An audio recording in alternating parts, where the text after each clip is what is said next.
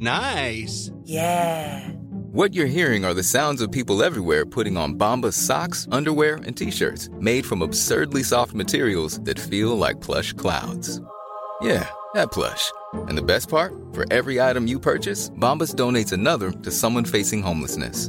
Bombas. Big comfort for everyone. Go to bombas.com/ACAST and use code ACAST for 20% off your first purchase. That's bombas.com/ACAST. Code ACAST. Ready to pop the question? The jewelers at BlueNile.com have got sparkle down to a science with beautiful lab-grown diamonds worthy of your most brilliant moments. Their lab-grown diamonds are independently graded and guaranteed identical to natural diamonds, and they're ready to ship to your door. Go to BlueNile.com and use promo code LISTEN to get $50 off your purchase of $500 or more. That's code LISTEN at BlueNile.com for $50 off. BlueNile.com, code LISTEN. Hiring for your small business? If you're not looking for professionals on LinkedIn, you're looking in the wrong place. That's like looking for your car keys in a fish tank. LinkedIn helps you hire professionals you can't find anywhere else, even those who aren't actively searching for a new job but might be open to the perfect role. In a given month, over 70% of LinkedIn users don't even visit other leading job sites. So start looking in the right place. With LinkedIn, you can hire professionals like a professional. Post your free job on linkedin.com/people today. Well, Craig, I'm back from the wilds of Berlin. There he is, prodigal son. And I brought a friend with me. But more after the break. Let's go.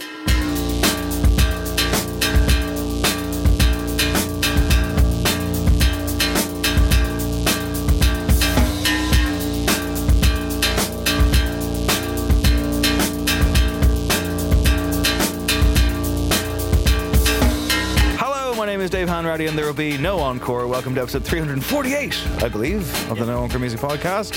I'm here in the studio. I've got Craig Fitzpatrick. Hey, riding shotgun. Happy to be back in my place. You did a great job as host last week, and Zara Hedman was a fabulous co-host. Yeah, she was great. Great episode. A very short episode before we had to go to a show. 2 hours and 3 minutes. 2 hours. Yes. We'll talk about the show that you went to. Sonic Architect Adam is here, and you know what, guys? He's on a microphone this week because I got mad at him not being on a microphone. I was like, I can't hear you. People were loving the ambience. Authenticity is a word I've heard about it, but I don't know. I was kind of like, I was in Berlin, I couldn't sleep, and I was listening to the episode because it was sent to me, and I was like, this is driving me insane. But and as an enforcer this week, to make sure that I get my way, returning to the show, how do we even begin to introduce this guy? He's a former housemate of mine. It's Richard. Started there. Wouldn't have been on my first on my CV, to be honest. So. Former housemate of Dave Hanratty, of course. He is a best-selling author. He's an excellent newsman. He's a podcast king as well. He's on the group chat these days, of course. Yeah. And he is sitting right here. And a skilled footballer as well, of course, going back to our DCU days. It is, of course, the one... Yeah, Trey Quartista. I described you as... Man in the pocket, yeah. that voice belongs to Richard Chambers. Welcome back, sir. Oh! Thanks for having me. Is this my third time on? I think so. Yes. Yeah. You First time with me. Yeah. We're usually ships in the night. You came once years ago and you brought beer that you immediately spilled all over the table. Yes, that is right. Yeah. Who else was on that time? I don't know. It was me, you, and someone else. Colm? Was it back in the Colm maybe days? Colm was there. Yeah. Back in the Head Stuff days. Back in the Head Stuff studio. And then the last time, of course, was during the pandemic. It was me and you, and we talked about wrestling themes. That was a good app. Yeah. Craig was very upset too. Up in the home office. Yeah. In the home office, yeah. Lockdown, no Encore HQ, like, you know. In our former Castleknock stomping grounds, of which we don't live anymore. So, yeah. You're in these days. Didn't want that out there, to be honest. I can react out. Funny, yeah. Yes, your home address is, your air code. I mean, the main thing is we've left them. That's so funny. You're in You can bleep that out, actually. Yeah. It will be. That would be hilarious.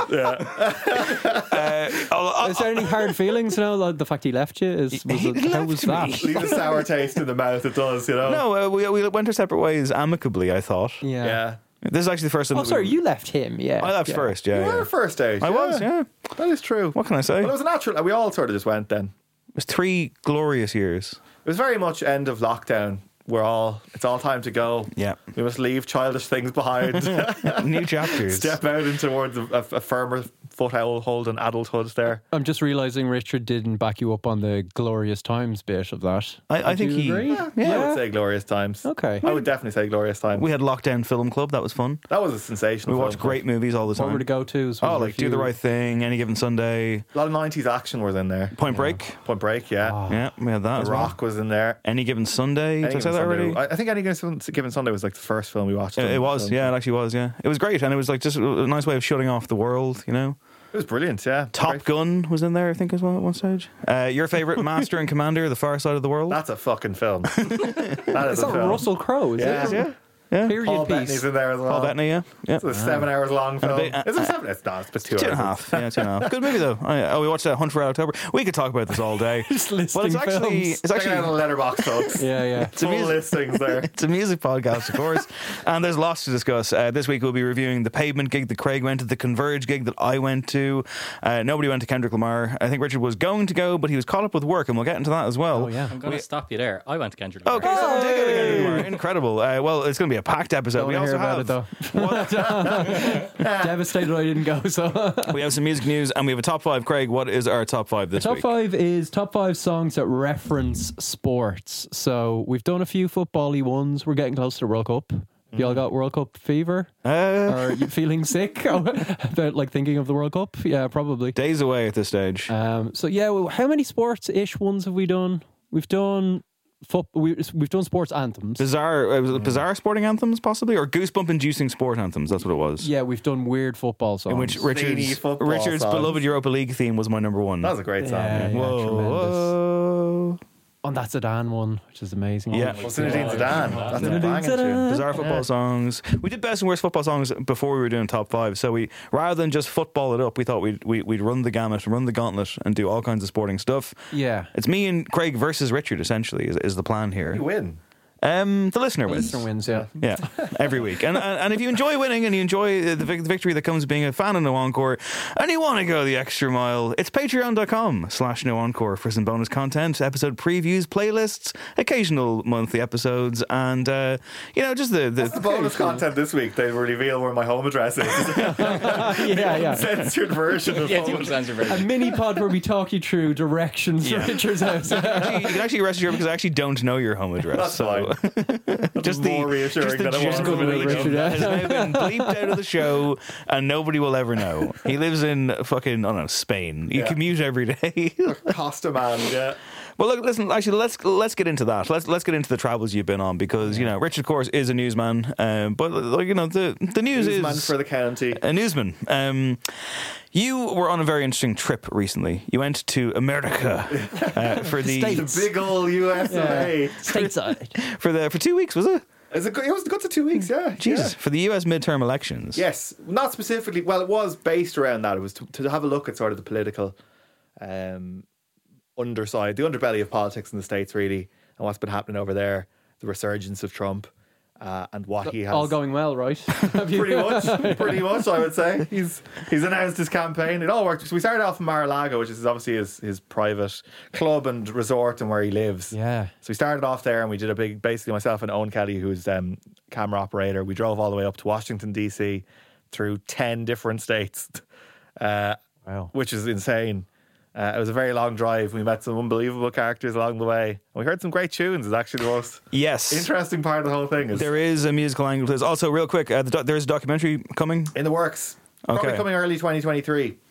We'll look out for that on Virgin Media 1, I assume. Absolutely. And paid. I'll be back on before then for top 5 documentary songs. That could actually probably work. That'd be great. But yeah, let's get a musical taste because, like, per your Instagram stories, which were very enriching and educational, every now and then there'd be a real sideways glance at what these politicians get up to. Yeah, because we went to so many different rallies. There was rallies for Republican candidates and Democrats. So we were at like a Biden rally, and we were at like we obviously went to a big Trump rally, which is kind of like one of the centerpieces of the whole thing. But there was also like regional candidates, like people for the Senate, and like Raphael Warnock and Stacey Abrams, people might have heard of as well. And it was interesting to see the difference in songs picked depending on what the political leanings of different people were. And sometimes there was no discernible like link between the politics and the tunes. Okay. Like the first sample we have here, this is in the state of Georgia. and we were in rural Georgia. Richmond Hill is where it was, just across the state line from Florida. Don't know if you've seen Herschel Walker.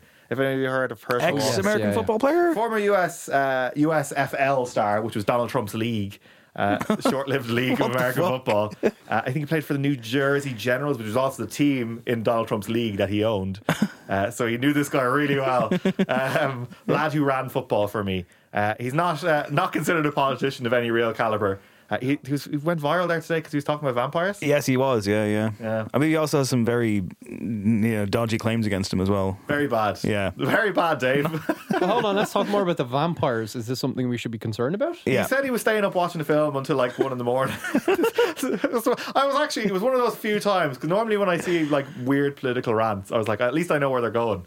But he was just like, I was staying up, and you know the way that when you're watching a film in bed and it's really bad, but you think it might get good, so you keep watching and it still stays bad.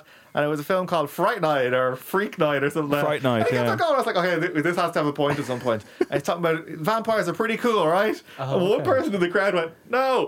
Well done them, because they're not cool. No, not cool. Especially if you're menace to society. If your supporters are mad Christian, well, not mad, they're very strong, ardent Christian fundamentalists who don't like vampires. I'd love to know what one it was, though, because there's an original Fright Night, which is great, and a Colin Farrell remake, which is not great. Don't worry, if you want to see the clip of him, he pretty much describes the entire plot of the film over 5 agonising minutes. People wonder what it is. But anyway, so this is rural Georgia. This is the deep south. People were very perplexed that even an Irish news crew was here. There was a man who drove around in a pickup truck asking, where are you from? And we're like, Ireland. And he's like, you British people have great accents. I was like, oh no. But then he kept on saying, it's like, no, wait, I realise now the Irish hate the English. And I was like, well, not really that either. Well, some do. Wrong again, mate. You're saying everything's very difficult. And he was like, I saw an Irish film recently, and I was like, what was it? And he kept on, he's like, I'll remember, I'll come back. Fright He literally Night. circled. Quiet man. He circled this. It was like a retail park, but it was in a small place. It was like, Blanchardstown Retail Park. We have all those external shops. Yeah. Like we have that Nike one in the gym. It's like one of those, but it was in a really small town. And I kept on driving around the car park, circling up, pulling up beside us. It's like, I'm going to remember that film. And I was like, cool, man. And we were just about to go. He's like, I remember the film. He pulled up again. And I was like, what is the film? I can't wait to hear it. Braveheart. Oh, of course. So he left Kind of anyway. Irish. It was filmed here. It was filmed. It was Brendan Gleeson's in filmed it? minutes from my house. There you There go. you go. There you go. There's Irish. There's a rich Irish texture to that film. Yeah. But I gave him. He drove away after writing down the name of an Irish film, which was The Wind That Shakes the Barley. He was delighted to see that Cillian Murphy had other things to do besides Peaky Blinders, which he was very excited about. But anyway, Yes. this was an old crowd of white people who were at this rally, and this was the song that they played to announce the bus arriving.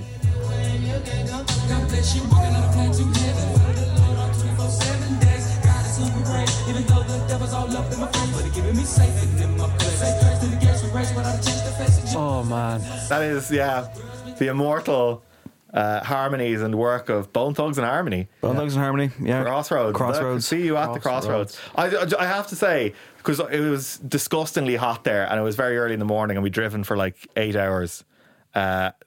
Seeing like a crowd of effectively Trump voters and Republicans vibing out to a song they'd never heard before in their lives. And probably never hear again. Never hear again. Well, unless they're like, I like that people shit. fucking Shazam it, yeah. But it was just a bit when it went boom, boom, boom, boom, right at the start. I was like, oh my God, what So the hell is sweet. happening? And they played the whole song. They played the whole song. 6 minutes long.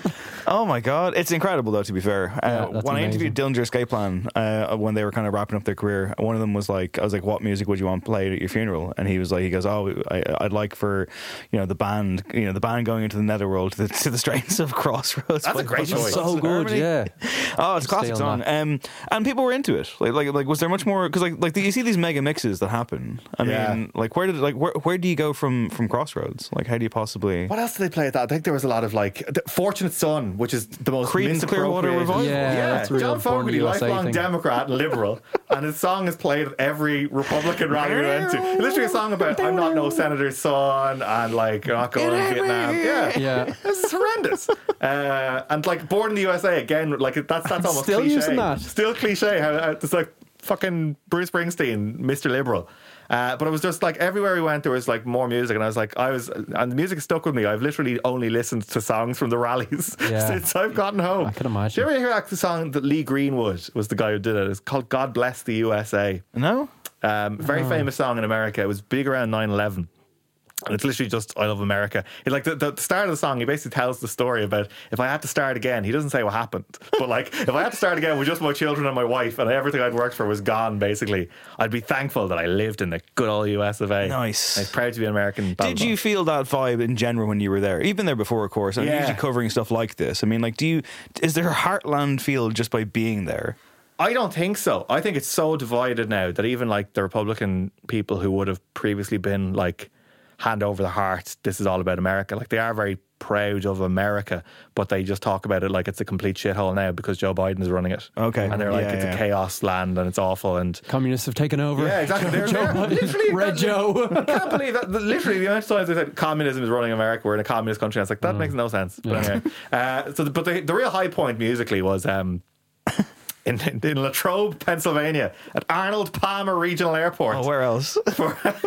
Really put that place on the map for Donald Trump's rally, Save America rally, days before the midterm election with Dr. Oz of TV fame.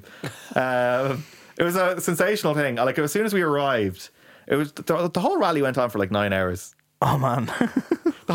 People were there. People got there at 8 a.m. Donald Trump didn't speak until 9 p.m. That's incredible. It's absolutely insane, the staying power of these people. But the tunes were outrageously good. Okay. I did sing along, like verbally at times. On the stage? No. It wasn't like on Richard, get up here. Me after some pastor said that, God wants Donald Trump to lead America. I think that Boys of Summer came out at one point. Classic. I was like, the Atari's version, I hope. Yeah. It's all very seductive. I can imagine being swept up in it all and going full MAGA. Not quite. Like, Jesus Christ. Yes, of course. There was a beautiful like sunset. There was a lovely low dusk vibe. Yeah. And there was literal like glistening on the American flags and stuff. And I was like, this is so vibey. Wow. And like, so people were all dancing. The thing is, the dancing was the biggest thing for me. Okay. Did you dance? I did not dance. I'm a professional. I will sing, but I will not dance.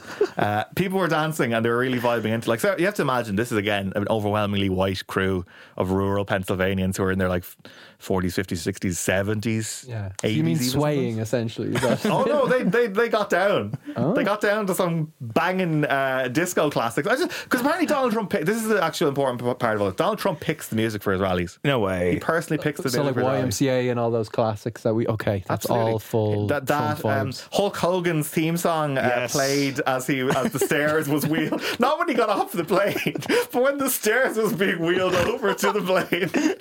Real American bopping out. There was actually like, because there's cues to it. So like he lands his plane. It's Lenny Riefenstahl sort of theatrics of it. He lands the plane, pulls the plane around to the stage, gets off the jet and does like waving and all that sort of stuff. It's amazing theatrics. But like there's different songs which are cued at different times. Like plane land, I think the plane landed to Suspicious Minds. And then like Hit In the Air Tonight by Phil Collins. Yes. The guy played it too early, so I had to start again. Started the same song again as it's rolling around. And it was like the whole drum solo into it. I was like, oh my God, I can see why people are getting amped here. But like then it was like a 20-minute wait for him to get off the plane, and that's when it hit the Trump Classics alley of songs that he has picked and he hasn't been told not to play anymore, which is frighteningly few. And the Village People double featured, including this absolute classic, which really got people going.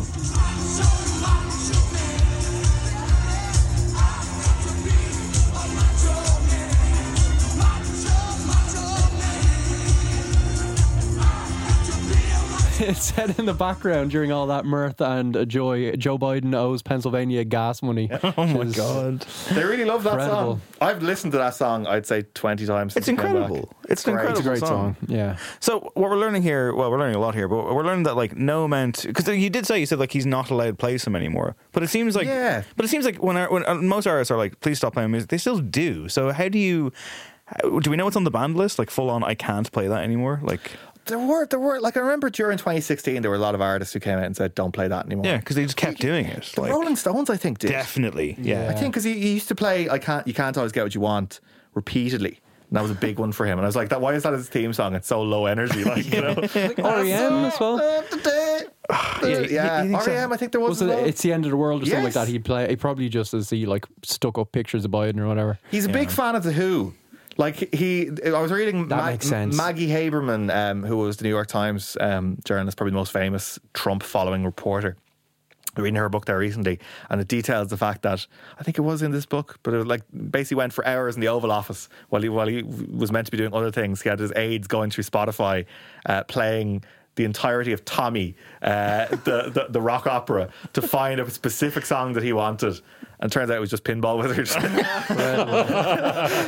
Which he played when he actually was getting off the plane, which is very that story weird. of him insisting everyone in the Oval Office stopped and watched all of November Rain, the music video? Yes, It was his yeah. favourite. I'm not sure if it's his favourite song of all time, but certainly his favourite music video Hell of all of a time. video. It's very Trumpian as well when you think about it. Is Like it? it just November, just Yes, big, ridiculous, high budget. It's all like That Yeah, massive very guitar much solo. so. There is that video as well, of course, that amazing video that like, is it Meliana filmed it, where like he's driving one of the kids. Oh, Melania, and yes. And they're listening to, is it Taylor Swift? Yes, it is. Yeah. In the car. It's so dense. I can't. What was this song? Do you remember the Taylor Swift song? Is I it- know. I know. I could. If I heard it, I was like, that's it. But Is I it wouldn't. like can you say it's forever? Yes, that is it. Yeah. What song is that one? Like, down Blank and play- Space. Is it Blank Space? It's Yeah. Blank right. Space. I know, right, So you like mean, yeah. Melania is in the back seat of this car, which is being driven by Donald Trump, which actually just seems weird in itself. That he's just driving the car, and Barron, their son, is sitting beside Donald Trump in the front seat. You don't see either of their two heads move. They're looking dead straight ahead. They're driving in the dark, and this song is playing on the car radio. And she's like, the caption is like, "Amazing night with my two boys." Yeah. And it's just like this song is playing. They're sitting there in silence listening to Taylor Swift. fantastic. It looks like a YouTube video for like songs, like ambient songs to study to or something. And Yeah. It's just this that would be the continual loop. Or like Trump vibes to this. Yeah. Like, that's fucking incredible. Wow. So how are you feeling after all that? You know, Very tired. I mean, I say so. I guarantee. I swear, I'm not lying when I say all I've done is listen to music from the rallies ever since. My mind has been poised. What was the one I was listening to there recently? There's a good few. It's a real long list of Trump, Trump and co rallies. You interviewed Sean Spicer, didn't you? And kind of like Yes. took him to task, which is really good. I had a fucking terrible time with that. He That loves man you, did not yeah. like me. Yeah. No. That man thought he was going to get isn't it mad being Irish? Huh? He thought he was getting the pat on the head interview that he gets with some other Irish You didn't talk broadcasters. music with him because famously or infamously, he's a big Daft Punk fan. Is he? Yeah. Do you not remember this from a few years ago? No. It's hilarious. Hold on a sec. I'll do a quick. how does he feel about random access memories? Do we know? I'm not sure, but he Probably one of the lads who emailed you. he genuinely did. He genuinely did a whole like I like the early stuff thing. Let me just have a quick look, and I think he got the name wrong. It was very. He was. It was such a weird interview because he was so perplexed by where we were. He had to change schedule of the day. We were in Alexandria in Virginia, which is just outside DC, and we'd booked a studio to do it, much like this studio, and he had to change time, and we couldn't change time in studio. So basically, we went to this website, which is fantastic. It's actually very handy if you're ever looking to record something. We won't put it out there because I'm not doing Do me out of advertising. a job here, Richard. Yeah, it's good though. But like, basically, we ended up recording in somebody's apartment who was there at the time, and like, literally was so weirded out at the end of the interview because they stayed in their room, just like whatever, doing work or something. And then at the end, like, I tapped on their door just to say goodbye, and it's like, who's that out there? He seems to get very animated. It's like, do you remember when Donald Trump had a she was like, first of all, I mentioned the word Donald Trump, her face was like, and then I was like, do you remember he had a press secretary? He's like, you mean the Sean Spicer? It's like, yeah, that was him in your sitting room. Like, I didn't mention it to them because, like, imagine they were like, no, you can't do it here. I was like, well, Yeah. Yeah. he was so weirded out by the virtue of the fact he was like, what is this place? What is this? What? And it's How like was Airbnb. it? How was it post match? Did he like rip his mic off and be Awful. I like, had to walk him to his car, and he was just in such bad form.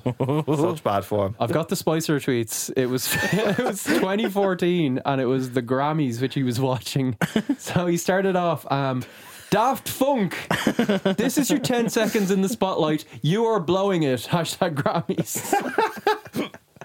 And then Dan Blum came in and replied to him, and he said, they've been nominated and won multi-times since 98. And then Sean followed up with, wasn't early and still fan, But come on, helmets, they need to grow up. An early fan. But like, was only recognising. Wow, he must have been a really early fan when they didn't have helmets. He was there at all the like Versailles shows back in the day. Well, I'm not sure how to pivot from Richard's incredible American trip. And again, reminder that there will be a documentary in 2023, and we all look forward to seeing that. I'll be back on to promote it, don't you worry. 100%. Always welcome, sir. But let's talk about some gigs that we all went to. Now for something completely different. I have some audio. I don't know how this is going to come across, but here's about 25 seconds of the Converge gig I went to in Berlin this day last week in terms of the podcast recording. So not quite Village People-esque, but let's take a listen.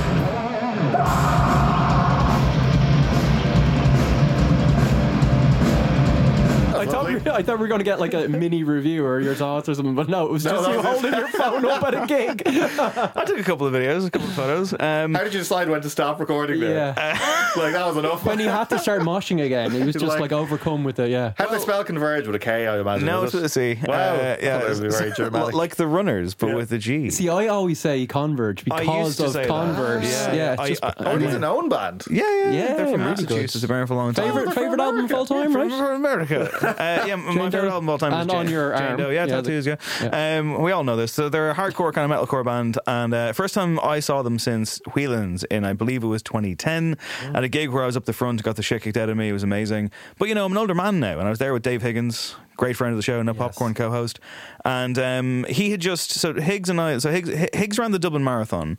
Then he went on a holiday, right, from London to Amsterdam to Mönchengladbach to Frankfurt to Dresden, then to Berlin, all via train.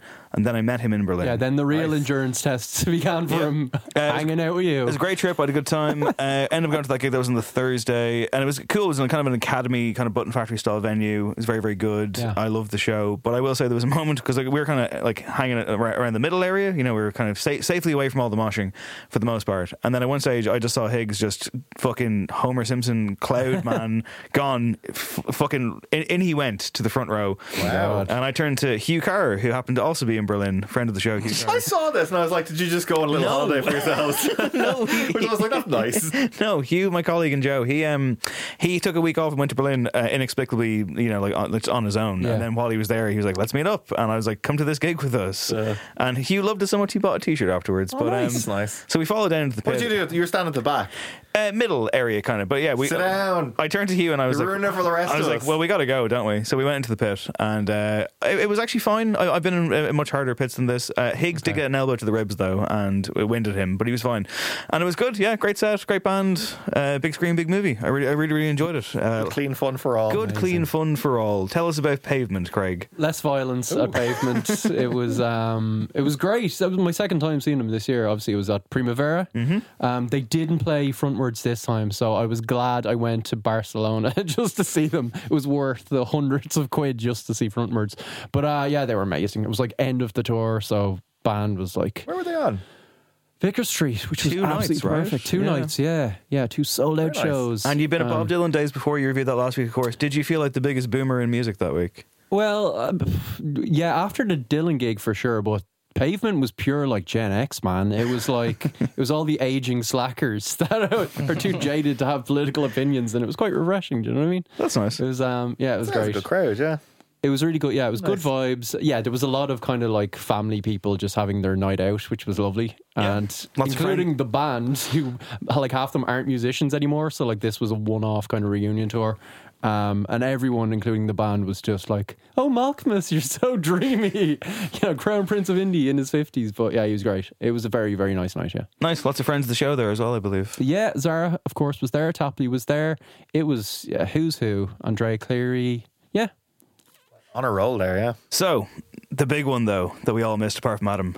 Kendrick Lamar. Yes. Free Arena. Yes. He did 2 nights. What nights did you go? I went Sunday.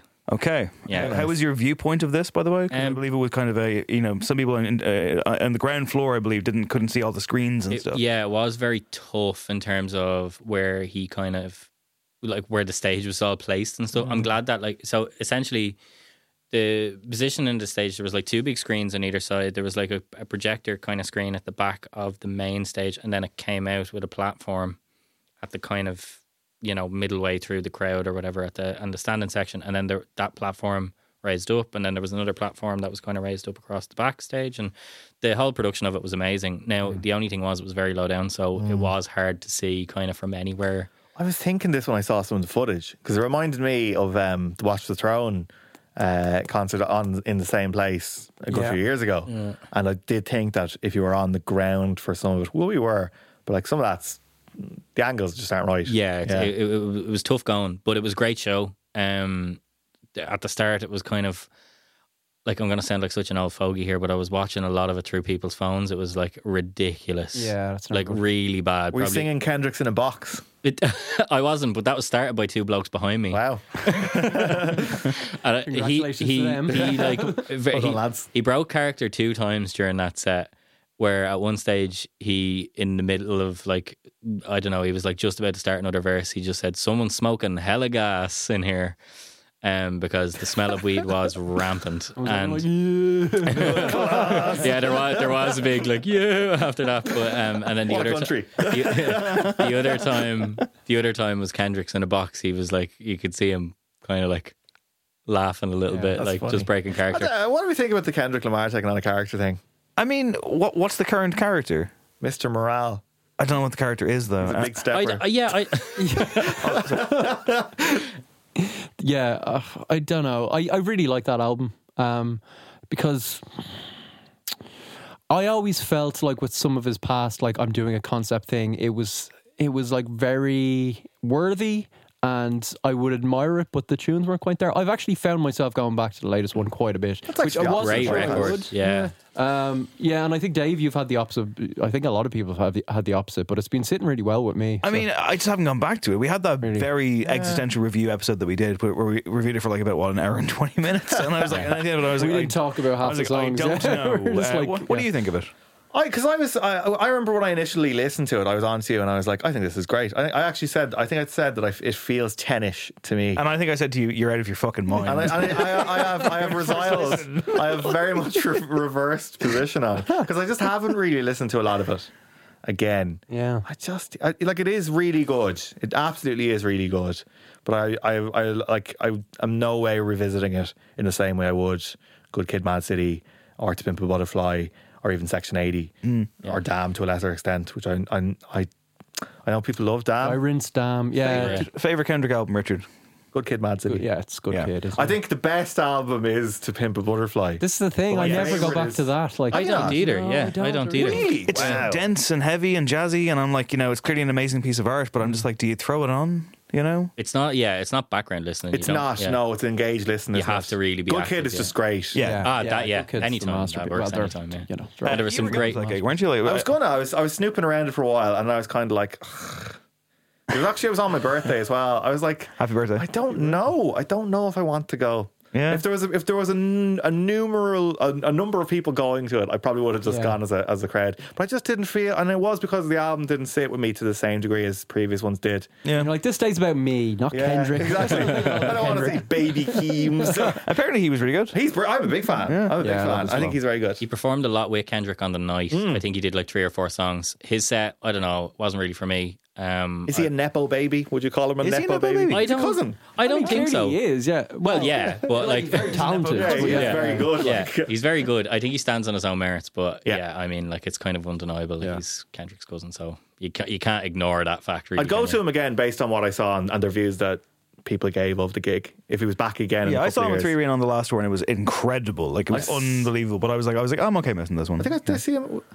Did you do Electric Picnic or Longitude? He did He did Longitude first in 2016, and he did Electric Picnic in 2018. I think that's when I saw him. Yeah, but those were like, Street. he was so cool guy. Craig was an iconic Vicar Street gig. It's very good. I said it was pretty great. Yeah, it was actually. It was amazing. That was a Good Kid, Mad City tour, was it? Yes, it was. The Electric Picnic one, I think I've said this before on the show, but like I remember I was like a good spot on the main stage, and it was a Friday night. It was kind of raining. It was good stuff.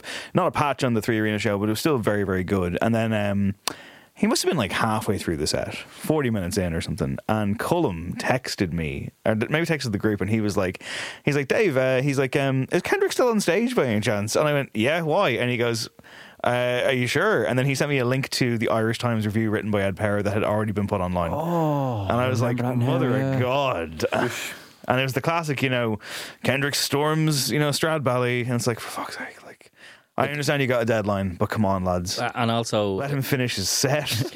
Yeah, that too, but like, any time I've seen him at a festival, it pales in comparison to the That's true of most acts, though. Yeah, I mean, it felt like he phoned it in at Electric Picnic. Sorry, speaking of Electric Picnic, speaking of festivals, speaking of the people who run festivals. Here we go. Hang on. Can we possibly have a certain piece of music, please, Adam? Or would you even call it music? I call it art, experience, Dave. Yeah. Melvin Ben. That's right. It's Melvin Ben. We have a reason to bring him up. The Ben Bong. Richard Chambers. You've done this. Richard Chambers. You interviewed Melvin Ben recently. Sorry, what? Oh. It's not. You've asked somebody 3 questions. It was the drug launch. Remember the drug? The drug launch. The drug launch. What drug were they launching? I believe we've mentioned this in the podcast before. The safer drugs thing. Yeah, it's a great scheme. But Which Richard's, I thought the scheme was good. It needed a bit of tweaking and stuff like that. But like, interviewed Melvin at it. Yeah. Don't want to tell tales out of school. That's why I get your impressions of the man, basically, Well, I called him the wrong name twice. Did you call him Melvin Bong? Melvin Begg, I called him. Melvin Begg. Melvin Begg. I apologise to Mr. Melvin if you're out there. Mr. Melvin. Melvin. But he's a bit of a cult character on the show. Yeah. Because we're always kind of talking about, just like how effervescent and cartoonish he is. Did you get a sense of his bigness when you were chatting to him, Yeah. Because there was a bit of a gravitational pull that he was operating in that room. Yeah. It's one of those things where it's one of those PR launches and there's like 50 people there and 48 of them do not need to be there. This is the hovering and they're just all just like circling him like Saturn's rings. Like, do you know what I mean? And like the Minister for Drugs was there, Frank Fian, and he was there and he was briefly chatting to him and he was just, and I tried to get a little bit of, I was like, I might get a news line out of Melvin Begg at this thing. I was like, what do you think about like decriminalisation and stuff like that? And he just was like, he just did not want to bite. He's like, I'm here for a simple launch is what I'm here. Well, he didn't say that, but that was the vibe I got. Simple man, see a launch. Electric Picnic lineup is the best it's ever been. I thought it would be a good line. It would be a good line if he was out and he's saying, look, this is mad, we need to be like safer thing. But he was very much of the view that like drugs aren't legal on site. If you're caught with drugs, you're gonna get it. Yeah. Probably bad for business to him, like for him to be too lenient or something. Question marks over this is the man running the biggest festival in the country. Yeah. Probably not good for him to be. Yeah. But like his whole thing, like he'll only give you a line, like a good line, if you criticize him. I've seen that happen at his Sunday scrum when he's like, someone's like, Melvin, what about that thing that happened? And he's like, what are you talking about? Like full on, like just turns on you. So like otherwise he's just in full on promotional mode. Yeah. What a voice though. He does have a very a lovely timbre to his voice. What was it you described him as, Craig? I can't remember. Was that landed gentry, was it? He's very landed gentry. Yeah, he is. He is. He does sound like pretty much, I'm sure, every festival operator in the British Isles and Ireland, I would say. Like, he very much has that there's a very similar tone they all have. Yeah, he's not quite Lord Henry Mount Charles, but he's getting there. Like, he'd be like if Henry is at an A, I'd say Melvin Begg Ben would be like Begg Ben. There you go. Yeah, he'd be like C on the scale of flumminess. He's got some work to do, and so do we. It's time for the news section. Start spreading the news. That is, of course, our famous news sting. It used to be Kanye West, and we've never really talked about that. we quietly parked that a while ago because of obvious current Kanye problems. However, one man who is staying Kanye loyal is Nick Cave. Craig, he has spoken out and he said that he's a deep admiration for Kanye West music and had a lot to say to him, or a lot to say about him, I should say. He was speaking on BBC Newsnight, and Nick Cave, the legend that is Nick Cave, said, on some level, I don't care what Kanye has to say on things, but I do love him, his music. I do find his anti-Semitism in particular distasteful. And so it's very disappointing to hear these remarks and such sort of obvious, boring kind of reductive tropes that he's actually peddling. However, it's a personal choice as to whether you can go on and listen to that person's music. I personally can. conclusion, I love Kanye's music. I feel that he's done the best music of anybody in some time. The most interesting, challenging, bold music. Kanye, for me, controversially, is, in my opinion, the greatest artist of our generation. I love his music. So there you go. So many clauses in that second last sentence. Kanye, for me, controversially is, For me, it's in my brilliant. opinion, Yeah, the this is greatest. very football manager. For me, yeah, not for me. He is top, yeah.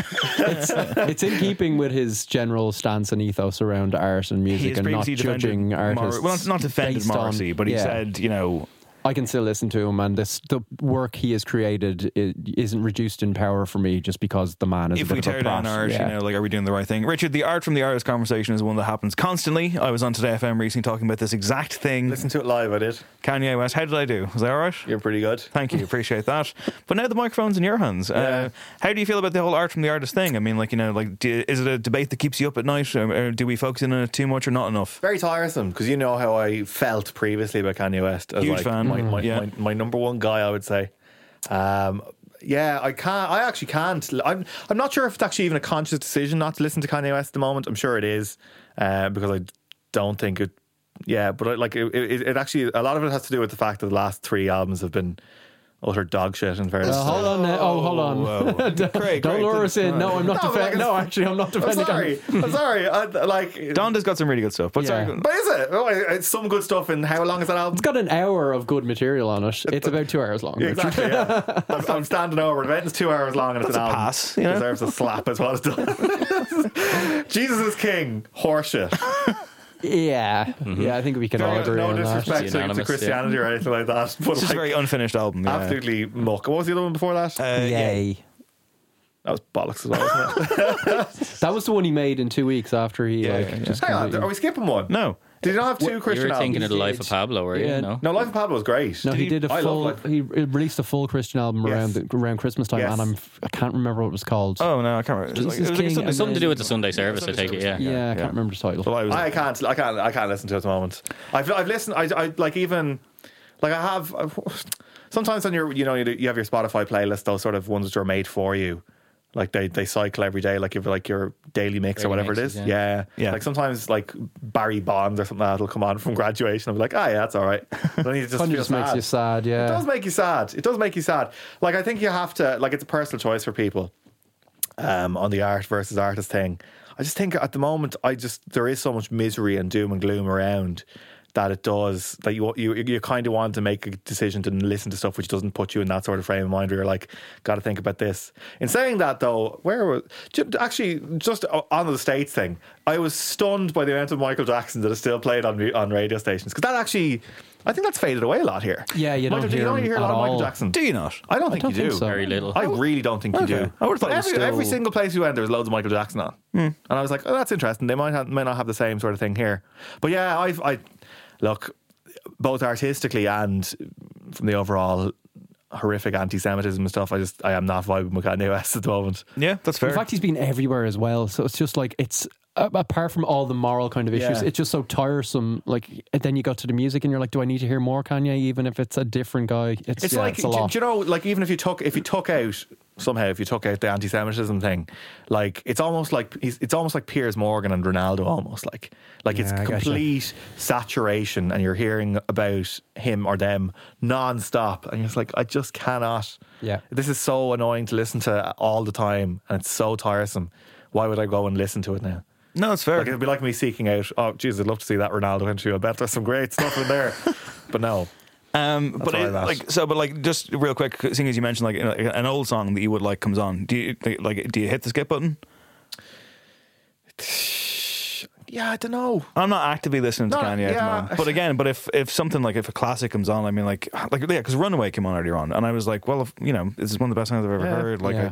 it means a lot to me emotionally. Yeah. You'd be lying if you denied like how quality that music is. And Craig's It's always just- making this point that I think is a very, very good point, that you always say, like, the fan base can get trashed along with the artist when they fuck up. And it's like, it's not fair to demonize a fan of a thing if they have, had years of, getting an awful lot of strength from something. Unless they're mad stands. Of course. yeah. And if they're like blindly defending him, of course. No, but if you're like, oh, that song used to mean everything to me, like, I got I think married that's to a it or personal something, choice, really. it's- And I also think it's a dangerous thing to be like, people can go, well, their music was always rubbish.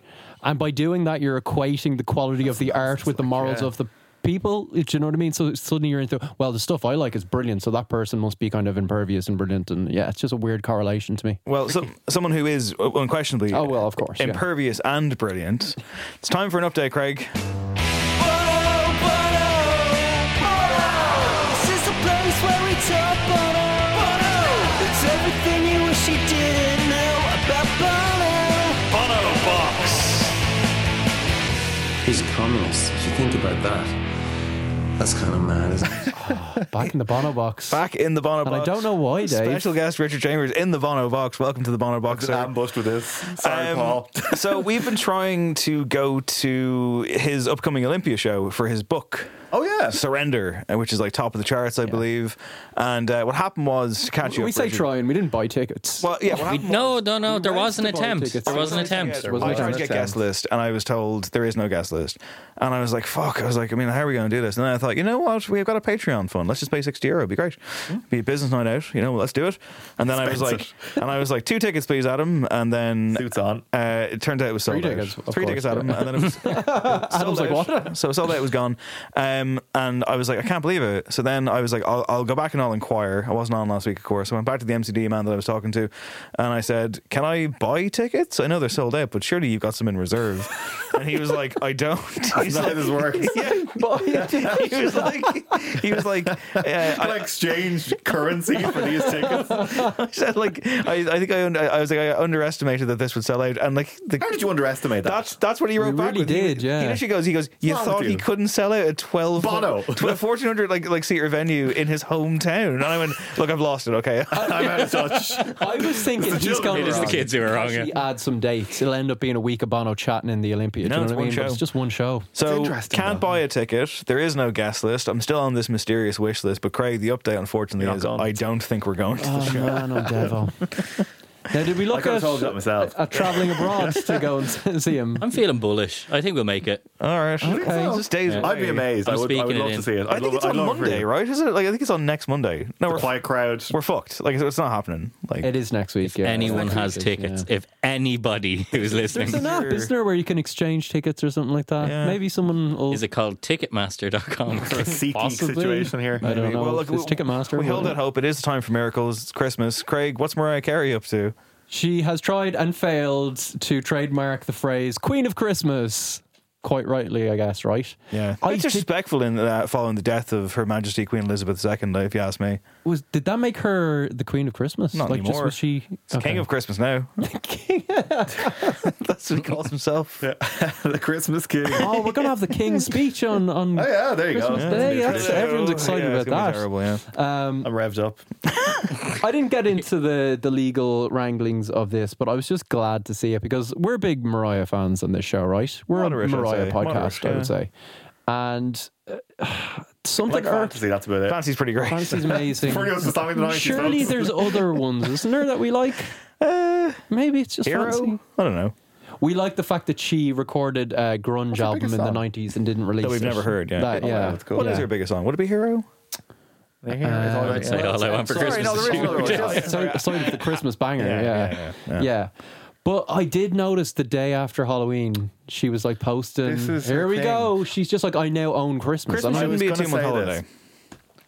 This has been a repeat thing now for her, where like November the 1st is Mariah Day effectively, and she'll go on like Jimmy Fallon and he'll be like and like they'd go on and they'd do like a song and very obvious what the song is. I don't like it. Aside from everything, that was just a great impression of Jimmy Fallon. Well, hang on, sorry, what was the thing I sent you the other day? I sent you a Jimmy Fallon clip. Oh, it was Bruce. Bruce was on. He was actually. Springsteen was on. I fucking love Bruce Springsteen, but I was like, Jimmy Fallon was just all over him. Just fucking hanging out of him. And I was just like, calling the boss, Bruce was being amazingly charming and stuff like that. And he's like, oh my God, you gotta tell me, what's the lyric? It was like, Mary's dress sways or Mary's dress sways. And he was like losing himself. He was going around, he was down on his hands, and he was like, shut the fuck up. He's also a year late to that. That was the thing we talked about like a year ago. And now Jim Fallon's like, Bruce, I saw this like thing. I mean, it's so funny. And it's like, well, Jimmy, it's a song I wrote years ago. Notes are wrong. Yeah. Jimmy Fallon can't stand the guy. Bruce is great though. He doesn't seem awful as a human being, Jimmy Fallon. He's just a bit irksome. He's not a Gordon. He's you know, worse, yeah, no, It's a real dark age for American chat show. it hosts, I really have is. to say. Yeah, absolute dregs. Are Craig left. was a huge fan of the guy who Corden replaced. Craig Ferguson, Scottish Oh, comedian. Craig Ferguson he was so was good, good. yeah. Did it completely differently. liked him. Felt real, you know. Conan was Like good. Letterman. I liked Conan. Conan was great. was the Conan best was of great all in his time. day. Yeah. Jay Leno had a bad week as well. Oh, he did. Fuck yeah. Jesus. Oh, he was in Sorry. a car fire or something, wasn't Prayers he? up for Jay Leno. Like Have a you heard about this? Have you vintage- seen this? Yeah, I've heard about this, yeah. Second and third degree burns on his face. So yeah, he's two-faced Awful. now. Essentially. Was it a Tesla? No, it was a vintage I car, don't know. wasn't it? Well, he has vintage cars, but a Tesla is his day car apparently. So Oh, I it may thought have I was been. seeing We don't reports know. that it was- Please, no one from the Elon Musk Corporation sue us because you know. He's of all Got our free Twitter speech. It's stock fine. sell now. My yeah. blue chick is gone, folks. Jay Leno does have like hundreds of like very old timey Yeah. cars, and not even like, oh, this is like some 60s cool sports car. Like he'll have a 1920s car with Cartoonish. Throw yeah, that car exactly. back. He's big Like a into it. Batman Yeah. We wish him well. We That's do wish him wishes, well. So Mariah Carey is not the Queen of Christmas. Did you see that? See Ryan Tuberty on the show this week? Did you? It was quite the thing. On his radio show. Yeah, it was right. Did you ever listen to Ryan Tuberty's radio show? I listened to it. No, I listen God, to it that's no way to sometimes. start a morning. Well, like if I'm on an early shift, I usually listen to Morning Ireland for Okay. like the first 2 hours, and then it will roll into there's that De Laurentiis song because Ryan Tuberty's theme music is it Secret by De Laurentiis? Okay. It is, Good I choice. think, and. Yeah, and then Tuberty's like, on for the hour, and it's all like, hello, I was reading the papers there yesterday. Like, it's all like, it's just him talking about whatever You goes doing through that impression? I want to figure out who it is. It's going to turn into Bane, like it always does. Oh my god! I sorry. Just on the subject. I'm sorry. I'm derailing your podcast. No, a please do it. We were at Football Cliches, another podcast last night. It was good, yeah. And Dave, you said Tapley was there and Hedman was there, and you described yourself. He described himself. He says, "My celebrity doppelganger is Darren Maloney from RTE Sports." What? I said, if I look like anyone, I think I look like Darren Maloney from RTE Sport. And everyone was like, you don't. And I was Not like, seen it at all. I think I suggested that like you should enter like a lookalikes competition and go up and be like, "Hey folks, it's me." see who would guess. yeah, I also told Richard that I served Darren Maloney in a shop once and he was nice. And Richard was like, really? He was nice in a shop? I was like, not everyone's nice in a shop. That is actually true. Actually, on firm reflection, that is actually He was definitely actually true. very friendly. Was this in like extra I like vision? Darren No, it was in Waterstones many years ago. What was he buying?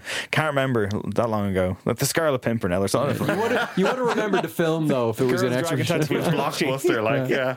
And something from the Painful Lives section, which was a genuine thing in the Waterstones. Because people Painful Lives. You know how true crime document. We're really fucking derailing the podcast now. You know how like Good true crime great episode. 5 out of 5 on Goodreads. You know how like true crime documentaries, are obviously massively popular on Netflix, etc. Yeah. Books was where this all originated. Of course, true crime books is paintings on the walls, cavemen painting on the walls. It's like fucking, like no, in Waterstones, like, there was literally a fucking Sorry, just explain the concept set of of where. shelves called Painful Lives. And I remember this woman came in one day, this older woman, and she was like looking at the Painful Lives section, and she didn't look too happy. And she came up and she goes, "Do you have any of those books where they get really, battered?" And I was like, "What's happening? How is this a thing?" People really love it. battered? People get battered, yeah. Yeah. That's sad. People want Painful Lives. Painful Lives to me doesn't feel like true crime. It's more focus on the like. It's Life seems like inner turmoil and It's angst. it feels like lots of Angela's horrible Ashes or Irish- something. Yeah, Do you know what I mean? horrible Irish stuff, Misery. yeah. Very Frank not- McCourt. yeah. Yeah, misery. The whole Whole flip flip them away. liar. Jerry Hannon. Let's get Jerry Hannon on the show. Anyway, so Can we? How do He's got his own podcast or his own YouTube channel. Fair enough. Don't come after me, Jerry, but don't. Irrelevant. I'm going to try and get back now to where I was. How the fuck am I going to do this? So we had Darren Maloney, cliches, Christmas, Ryan Tuberty. Yes. Yeah. So Ryan Tuberty, hello. He was on his show and he was talking away, and he was talking about this story. And he was basically like saying, he was agreeing with you, Craig. He was saying that she couldn't possibly trademark this. It's ridiculous. And I don't know how he stumbled upon this, but he referred to McDonald's. Yeah. Popular fast food Eatery. He referred to McDonald's as McFilth. Right? And then he immediately was like backtracked and apologized. And then he was kind of being like, he's like, I refer to that, like, Henry's or Henry's is Henry's and McFilth, And then like he just instantly like was like, oh fuck, what have I done? Because they're probably a sponsor of the show McFilth or sounds like something. a Guy Ritchie film. McFilth. You're on RTE. I mean, I don't think you can be like slamming a So random business. country. National broadcast, yeah. So he backtracked and like got rid of it, and then it became like a quick story, you know. And then I went back to listen to the audio. They'd edited it out, so big deal. I got a statement from the press officer from the RTE explaining the situation. I wrote a story on it, and then not long after I published the story, it was removed from the website because of commercial reasons. So there you go. Ronald McDonald, man. Powerful guy. Very Powerful guy. Very many apple pies around this country. What else we got in the news section, Craig? Grammy nominations. Do we really want to get into the Grammy nominations? No, I guess not. Jay-Z and Beyonce are tied for the record amount. Nice. That is cool. Good for them. Let's get into Lewis Capaldi. He's the king of the UK charts. Someone You Loved has surpassed Ed Sheeran as the UK's most streamed song of all time. You couldn't? You'd know it if you heard it. It must be like a car radio song, but I couldn't tell you what the strain of it was or anything. What are the lyrics? It's like very bland. Day bleeds into nightfall. That's not helping me. Yours is way better than mine. I love a Bruiser. Glockenspiel going. I can hear it right now. Overtook Ed Sheeran. What Ed Sheeran song did it overtake, do we think? Shape of You. Shape of You. Yeah. That song was everywhere. More I'm the streaming king, said Lewis Capaldi. Is that what he said? Yeah. Amazing. Love that. I'm the streaming king. And the king of Christmas. In the UK, on this particular song, I feel huge, I feel massive, I feel my loins expanding as I become more and more aware of the reality of my coronation as the king of music, a very large accolade that I will now shoulder for the rest of my life or until Ed Sheeran releases his next album.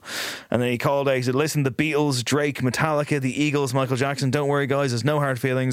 I had to take this one. Take a step back and let Daddy steer the ship now. He's being fun because he's a funny guy. I wish he was fun in his music. I know. Do you know these into your lyrics? That's interesting because I don't know much about his music, but from what I do know, it doesn't really capture that personality, which is fantastic. It's very enjoyable. There's a weird duality there. So his debut album was called Divinely Uninspired to a Hellish Extent, which is a good name for an album. His new album, which is coming out next year, is called Broken by Desire to be Heavenly Sent. Nice. Oh, that's excellent. Yeah, they're good, right? Yeah, it's very like Fall Out Boy or kind of like early very is, emo. It's wordy and cool. A new survey found that Someone You Loved had 562 million streams to its name.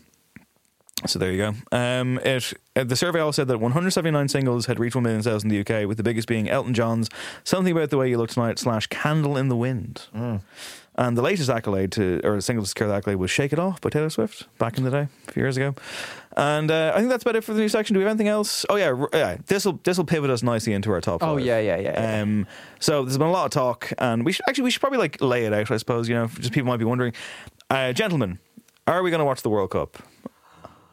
Let me go first there. Oh, yeah. No. At all. You're making the moral stance? I don't watch football. Stance? But yeah, morally, I like. You're kind of a Liverpool guy, though, aren't you? Absolutely not. No, Formula One. That's my thing. Why did I think you had a soft spot? Did you have a soft spot for someone related to Liverpool or? Yeah, no. If I was to align myself with someone, I would align myself with Liverpool. Stan Collymore, Liverpool. Ian Rush. Bjorn man. Vegard Hegem. Sammy Hippia. I tell you, I've got no excitement for it. I think I could easily not watch it. I'm starting to get World Cup fever. Really? I am, yeah. What's it like? Because it's the World Cup. I mean, like, of course, it's there's nothing but horror surrounding this thing, and in no way am I encouraging anyone to like. And if you feel I can't watch it, well, then fucking, of course. I mean, but am I going to watch the games? Yeah, I am. I'm sorry, it's the World Cup. It's football. I like it, and I'm also curious to see like all the surrounding stuff about it, like the content, if you will. But of course, it should never have happened. Will you be tuning into BN Sports to see Gary Neville decrying the country alongside Richard Keys and Andy I don't Gray? have BN Sports, but obviously, as Richard mentioned that we went to the Football Clichés podcast last night, which was very enjoyable, and it's like Keys and Gray is a big part of that show in terms of just mocking them. So yeah, I'd be very curious to see that kind of stuff. And Rich Keys has already put up a fucking tweet the other day, and he was like, we've been waiting for this for 10 years, it's like, here we go. So look, it's horrible, of course, and like maybe I should be of a stronger moral character, but I'm curious to see how it all unfolds. And also, it's a World Cup, and I will be powerless to look away from the television screen when England are playing Iran on Monday morning. Do you know what I mean? Yeah. So yeah, I mean, like, there's no fucking, like, there's, yeah, I mean, like, I'm also, but I'm not going to judge people who watch it. Like, I don't know. I mean, it's yeah, I have not caught any World Cup fever floating around in the air. I just haven't. It's actually snuck up. Maybe it's because the domestic thing and like the Premier League hype wagon has still been going up until like a week ago. Yeah, it's very odd. That is very odd and discombobulating if you're trying to hit that midsummer World Cup thing where you have like, you know, a whole economy pointing towards the big tournament. Like as you said, Dave, it's very obvious that it shouldn't have gone there. Even Sepp Blatter said it shouldn't have gone there. Oh, fuck that guy. I don't know. I don't think I'm going to seek out, especially in the early stages, any matches. I'm not going to seek it out. It probably will come to a point where either I'm in the office and there's going to be a game on and I'll say, oh, look who's playing, what's happening.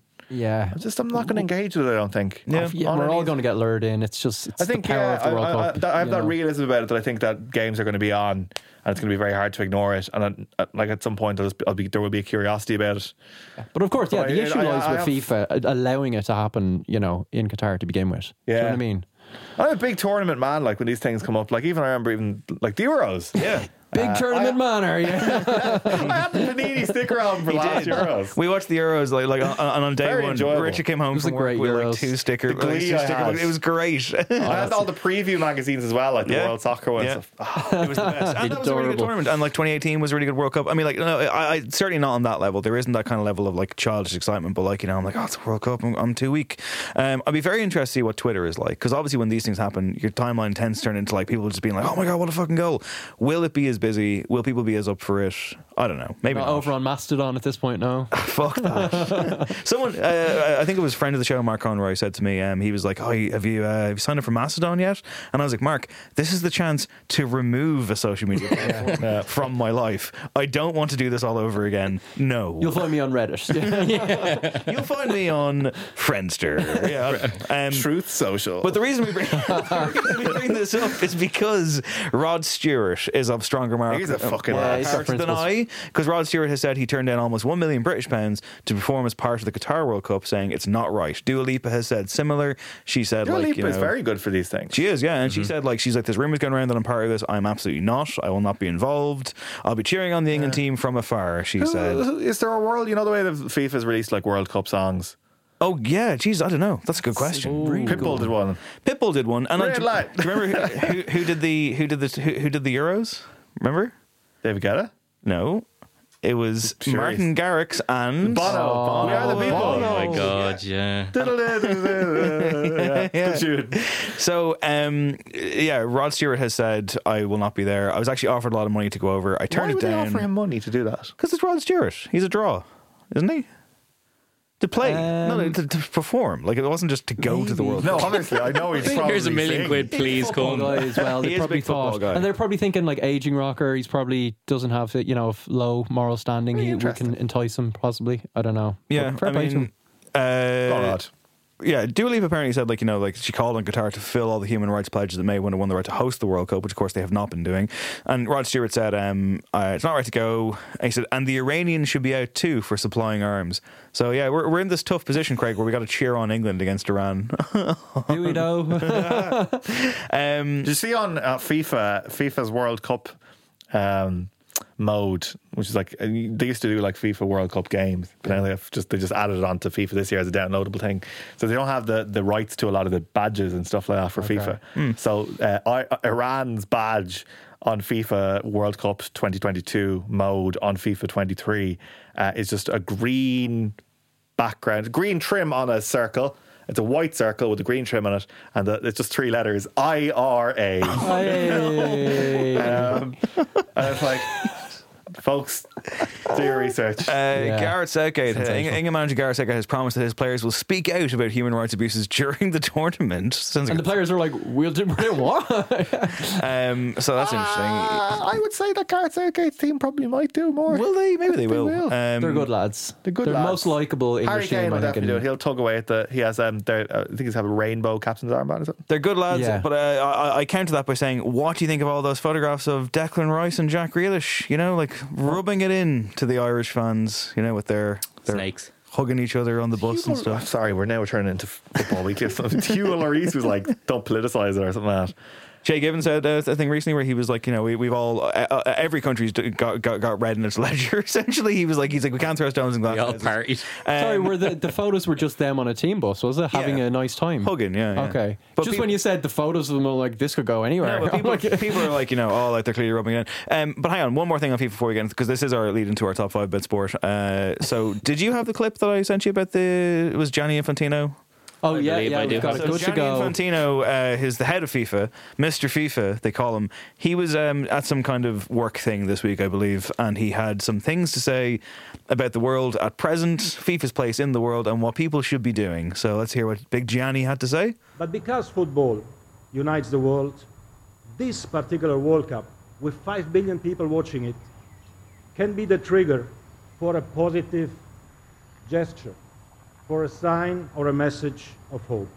So my plea to all of you is to think on a temporary ceasefire for 1 month for the duration of the World Cup, or at least the implementation of some humanitarian corridors or anything that could lead to the resumption of dialogue as a first step to peace.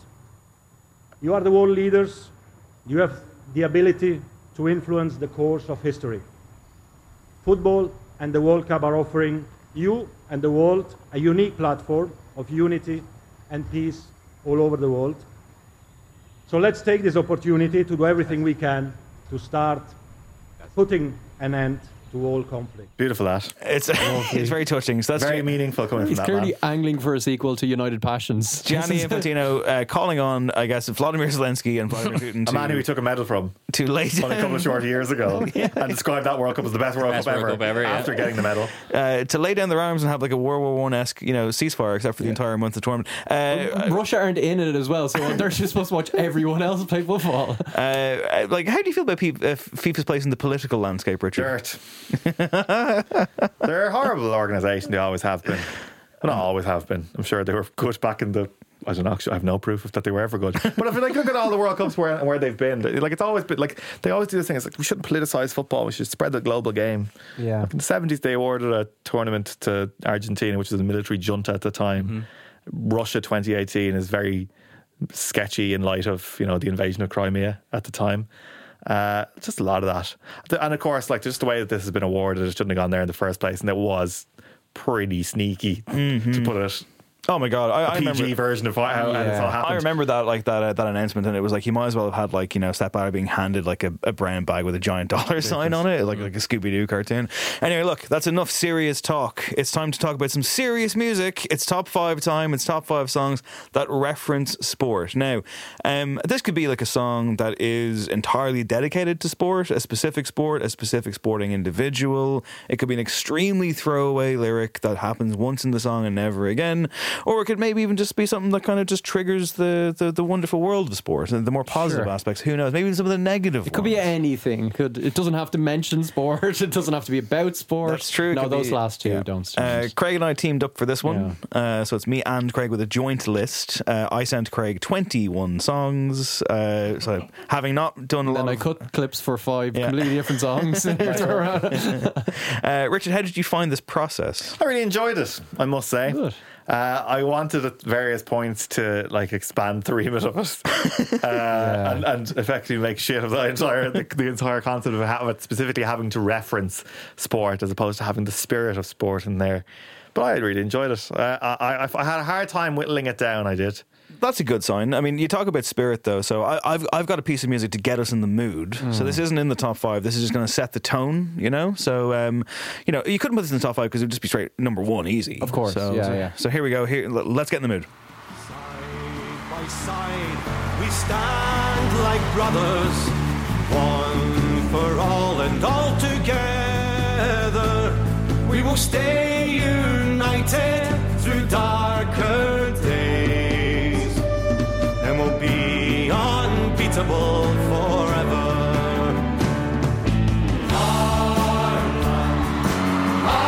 Ireland, together. Shoulder to shoulder. We'll answer Ireland's call, Craig. Celtic Thunder doing it there in Poughkeepsie, I believe. Is it the worst song of all time? I can't stand it. Yeah, can't abide it. Am I right in saying that this made an appearance in a top 5 before as one of the have worst Irish songs. Irish something, songs? yeah. It's Phil Coulter wrote it, I believe. There was. Yeah, Great contribution to the world. He had Rock and Roll anemic, Kids. isn't I it? mean, come on, That's fair. great song. Balance. We were the rock and roll kids. Rock and roll was all we did. Ireland's cold. That was magical, guys. I hope that got you significantly pepped up, Richard, because you are our guest, and as our guest, we would ask you to go first in this top 5. So we'll go in reverse order on this, producer Adam. So it's my 5th clip is what it is. And what better way to start than a very obvious one, but one which should bring about some amount of World Cup fever.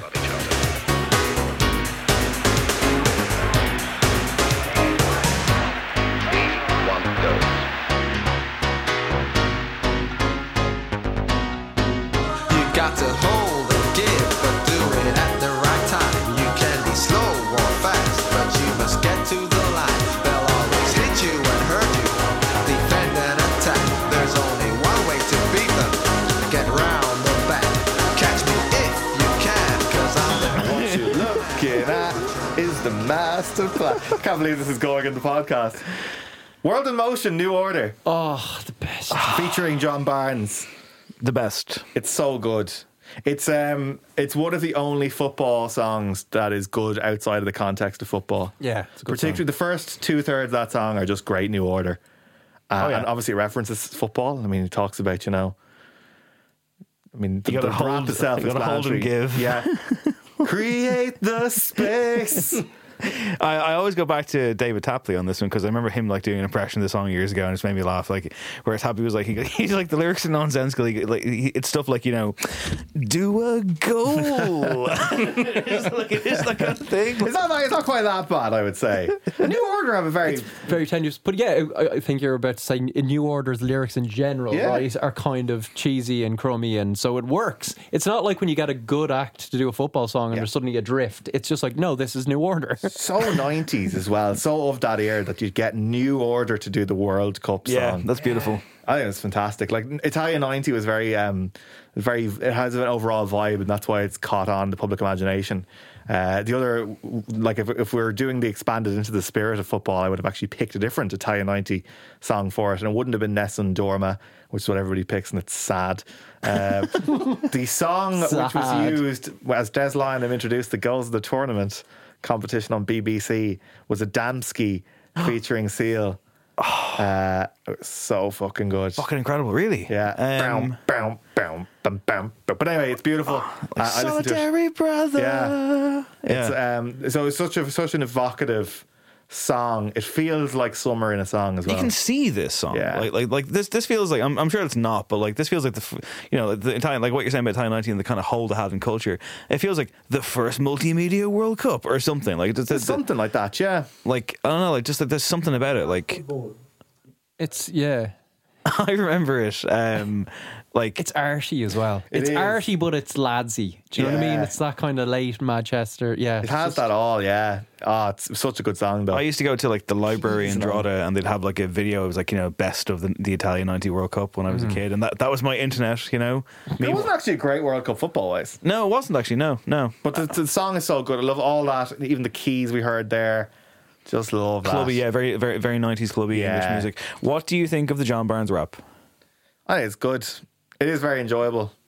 There's no way around it. Yeah, I think it's genuinely quite good. Yeah. It fits with the music. It's well delivered. It's cheesy, but it's not. It's not like an cheesy, ironic. yeah. It's not an ironic. This is crap, but we love it. It's like, it kind of works with the song. It's Yeah, I think something it does. magical about it. Yeah, it's innocent and kind of. I don't know. It's also also going too far. The overall song, the chorus, it's Larry shout along in the best way. It feels kind of friendly.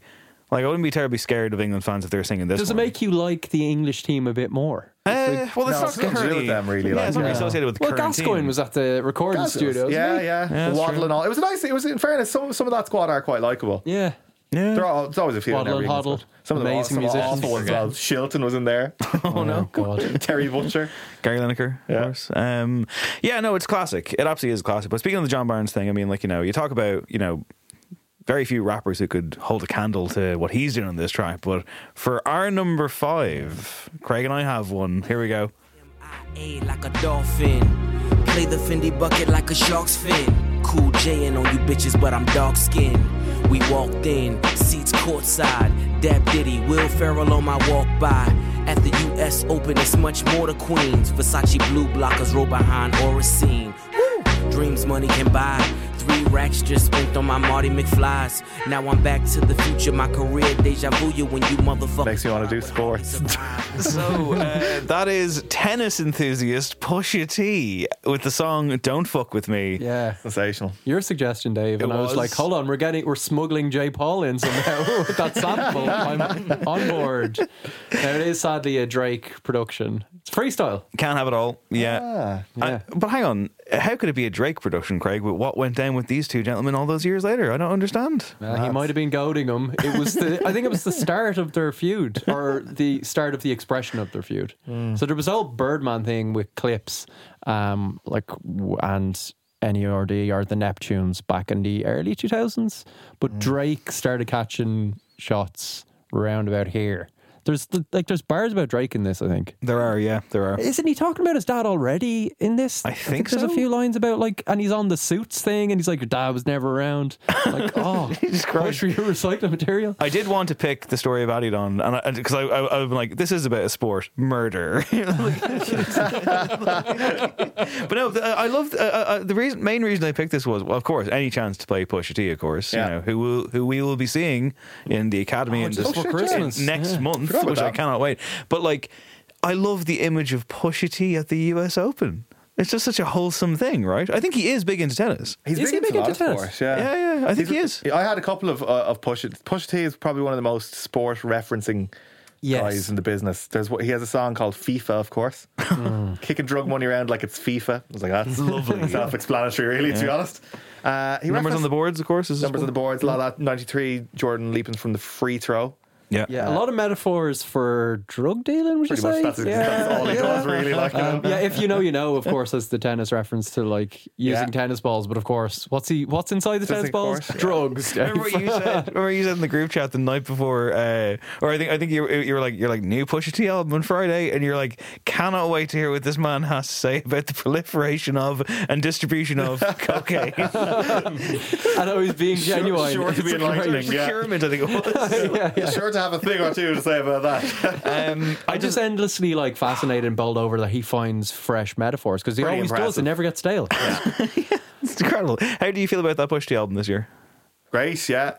Very good. I think it's up there. Top 5 for me for the year in the hip hop world. Yeah, I'd agree. It is pretty tremendous. But again, I just this made me want to go and see a tennis match at Flushing Meadows with Pusha T. I was like, I can't imagine a better Saturday night out. Afternoon that would be.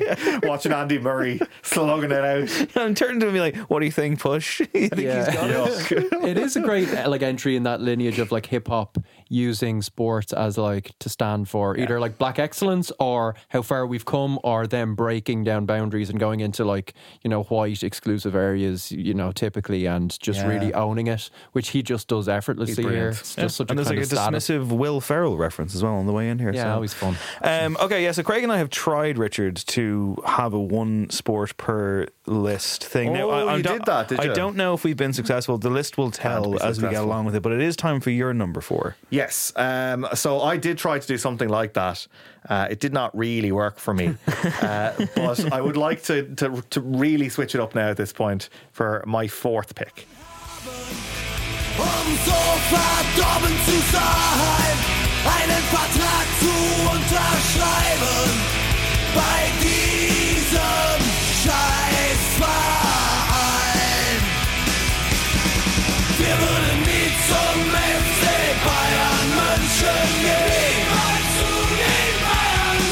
Wir würden nie zum FC Bayern München gehen. Immortal. Die Toten Hosen. Bayern. German rocksters. Rocksters.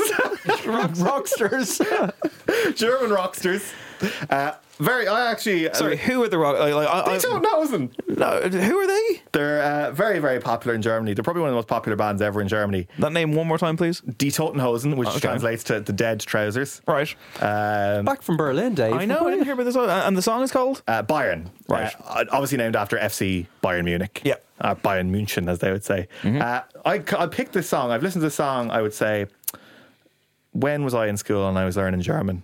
Because I was put on to Die Toten Hosen by my teacher. And I was like, obviously big on to, she's like, this is how you learn. And it's very handy. So the song, this is really interesting because this actually is a very heartfelt song. This is about Bayern. In a very dismissive and hateful way. The chorus you heard there, Wir würden nie zum FC Bayern München gehen, means we'll never go to Bayern Munich. So the song is from a character's point of view of Campino, who people might remember from Live 8. He was hanging out of Bob Geldof for the duration of Live 8. Wow, that's a blast from the past. Very popular man. But he's like big. They're big football fans. I think the Fortuna Dusseldorf, I think it is. And the whole point of the song is that FC Bayern Munich were swallowing up all German players, and they were the league was at its least competitive at this point. And the whole point of the song, we're needs some FC, we're never going to Bayern Munich. It's the character of this lad. As if I was a young German footballer, and this is literally the whole story on the song. The only thing I could say, even if I had people knocking on my door, he says, if Die Jungs aus Manchester were knocking on the door and Real Madrid were knocking, and then Uli Hoeneß, who of course is the sporting director at Bayern, called, I wouldn't open my door to him. I'd tell him to get lost because I'd never be part of Bayern Munich. And he goes at length as well to say, this is nothing against the city of Munich. This is only against. It's a lot of messages Bayern. In the song. Yeah. It's unbelievable. It's a great tune, but it's about the integrity of football, and which I think has come more and more into focus as you see these super clubs develop. Uli Hoeneß, for his part, responded at saying, "This is the sort of dirt that society will eventually choke on," which is a sensational line. They must have been delighted with that. That's the reaction you want, isn't it? Like, it's so good. And Campino, in later years, reversed his "we mean no offence to the city of Munich." He's like, no, Munich, like its football team, is shit. Apparently they lost a load of sales because obviously they're a one country band, really. And they lost apparently a shit ton of record sales in the south of Germany by virtue of the fact that they went after Bayern. Worth it, a jam. What provoked it? Was there a particular let's just do it for the crack? It was in the 90s, and Bayern obviously it was around you remember Bayern were in Champions League finals and stuff around that era. Mm-hmm. They were absolutely dominating. And there was no getting near them really. And it was this thing where, and they've kept up that culture where they kept on buying whoever the top German talent was. Didn't matter who Dortmund had, or didn't matter who Mönchengladbach had. They'd swallow them all up. So basically, this is a anti-establishment type. It is. This is a dogmatic song about if you're a young German footballer, sign this pledge and don't join Bayern Munich ever. It's quite the young German footballers have not listened to it. Well, I investigated the fourth tier of German football there. You did, yeah. You little hipster. Went to see Victoria Berlin play, and it was very bad. Really, yeah. Fourth tier, I mean. Wasn't great. There was a weird, so we were sitting there, myself and Higgs, and it wasn't very well attended despite being a big-ish stadium, and we were sitting in the ultras area. There was a kid roaring at us in German with his megaphone, coming up and trying to get us to encourage chants. There was some guy who looked like he was a fucking extra from Blade hitting a bass drum, and in the row next to us, I clocked that in the row next to us there was an English dude who looked like he wrote for Vice or something, and then at one stage when someone kind of strung two passes together and looked like something might happen, this guy, I guess ironically, was like, oh, lovely, lovely, lovely. Very funny. But in his crew there was a woman in a repeal jumper. I was like, I haven't seen one of those in years. Incredibly Berlin is what it is. And here it is at this Victoria Berlin game. How hipster was I to go to this game, you ask? Well, I can upgrade myself on this one. We left at approximately the 65th minute so I could go shopping in an underground German record store nearby. It's tragic. How is your German these days? Not very good. It's one of those things where, if you don't use a language, you'll lose it. Yeah. So I would say that actually, Die Toten Hosen's music, there's a couple of their songs which I did listen to, and it was very useful. Could you say hello? Rock and roll. Could you say hello? Language. My name is Richard Chambers, and there will be no encore in German. Hello, ich heiße Richard Chambers, and I don't know what encore is. I'm sure encore is kind of encore would be no encore anyway. All right. Is that it? Yeah. I did German in school and it sounded right to me. I forgot all of it though. Yeah. I like the language, by the way. I like the language. I actually think I like the accent. I know most people don't, but I think it's quite cool. Yeah, it's good. Yeah, there you go. Good. Yeah. Right, we'll stay with football for our number 4. I've said before on this programme, and to anyone who will listen to me, 3 a.m. on the workman's like a meme shouting into a woman's face. No, actually, not really. But if I had to, if that meme thing applied to me, I would say I think that this might be the best lyric of all time in this song. In this town for something as pure as you seem, diving into headers, put this pretty face where the boots are flying, and bobbing rotten apples. Wanted to my waist in the shark-infested bed. People laugh, they will call it folly, but we connected like a Yeboah volley. I'm turning up my worth in stamps, but doing... There's one listener of the show who's going to be very, very happy to hear who that is. Yeah? That is a friend of Sonic Architect and listener of the show, Cathal Largy down in Cork. Is a big fan of this band. So much so I believe he has their entire discography on vinyl. Oh, well, I need to raid his No Blues vinyl because I can't get it. That's Los Campesinos. Yeah. And the a song, lot of football references from them, boys. Yes. Huge amount. The song is called Gloomy. So, as in glue, like super gloomy. And yes, the line that you heard there that I'm obsessed with is people laugh, they'll call it folly, but we connected like a Yeboah volley. That's superb. A reference to the great Tony Yeboah of Leeds fame, who would have been like kind of the progenitor for the Martin Tyler craziness on Sky Sports, like because like he scored like those 2 top corner screamers. I feel like one was going to say Yeboah! Like it was just like real, like, you know, like ridiculous. That's a contender. You know the way I always say Rooney is the best name. Yeboah's pretty good. Yeboah's right up there. You know what's another good one? What? Rob Hawthorne tried to make this his own. He'd be like, Yakubu! Yakubu's good. Yeboah's great. It's slightly too hard. It kind of trips you up slightly a bit more. A little bit, yeah. Los Campesinos, as Richard rightly points out, are a band that are very fond of a football reference and a wrestling reference. They often get them both in the same song. All my kayfabe friends. Yep, there you go. With the lyric, I have it here actually. You asked if I'd be anyone from history, fact or fiction, dead or alive. I said I'd be Tony Cascarino.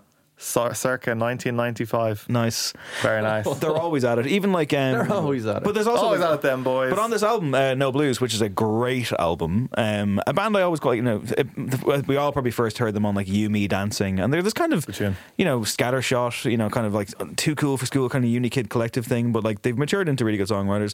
I think they're on hiatus, maybe possibly. I'm not entirely sure. They put out some kind of weird EP thing recently. I think 16s was the most recent album, which starts off with like, again, a reference to like an Italian football stadium or something. But on this album there is a song called Portrait of a Trequartista as a Young Man. So it's like it's endless, like they're always at it. But I love this song Gloomy. I think it's fantastic. I think it's a really, really excellent build song. I think it's quite an emotional one.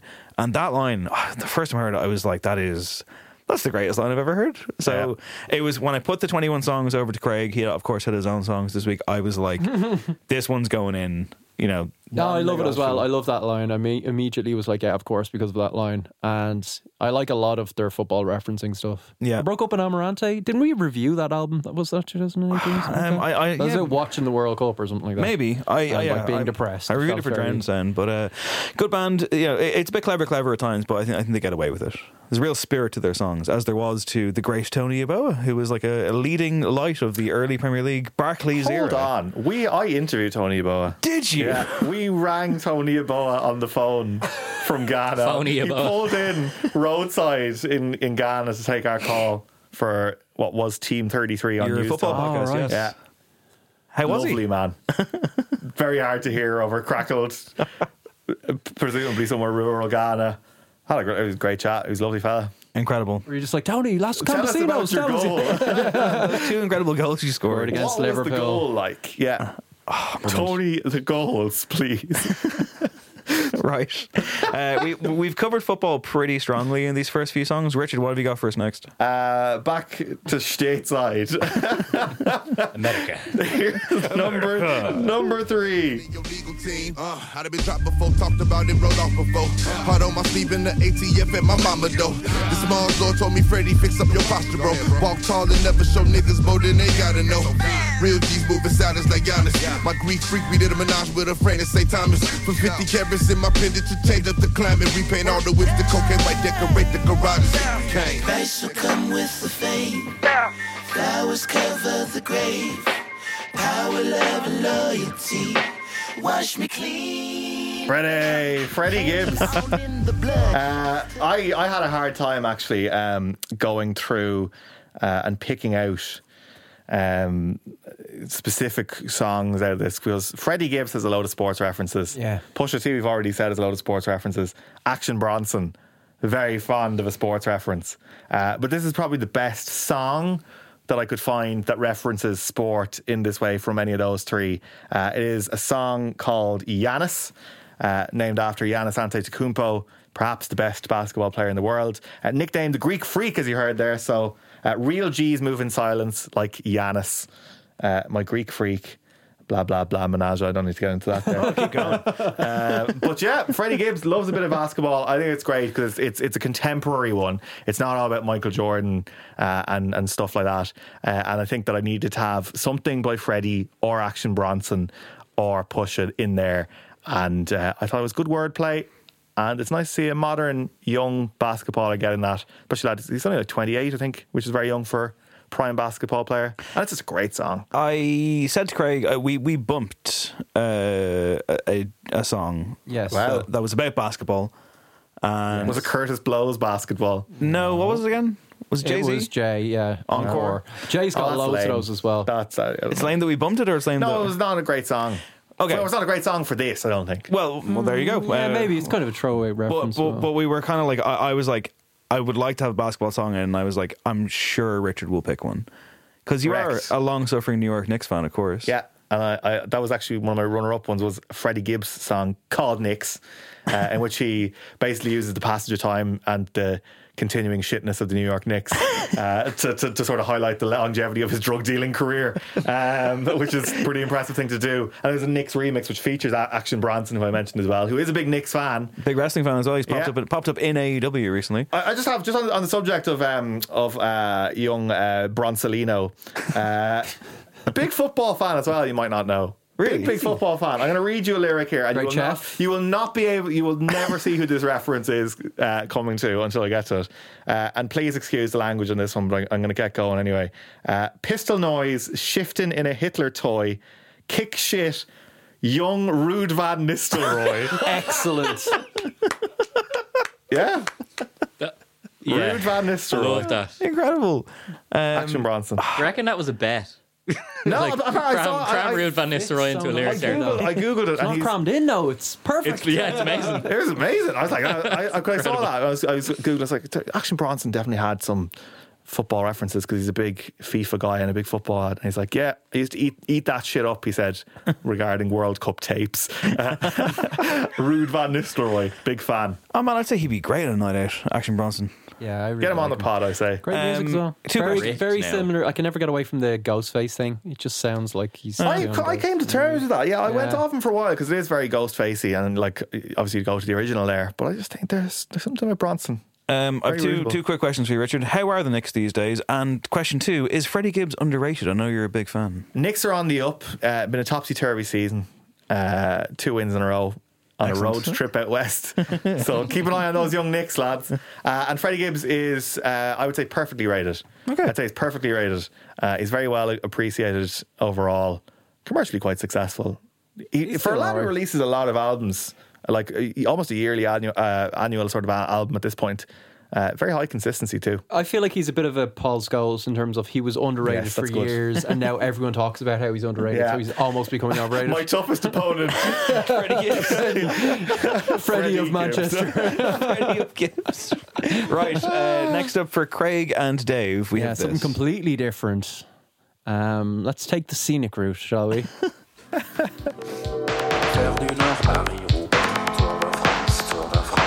Côte d'Azur et Saint-Tropez, Tour de France, Tour de France. Seul et les Pyrénées, Tour de France, Tour de France. Dernière étape, Champs-Élysées, Tour de France, Tour de France.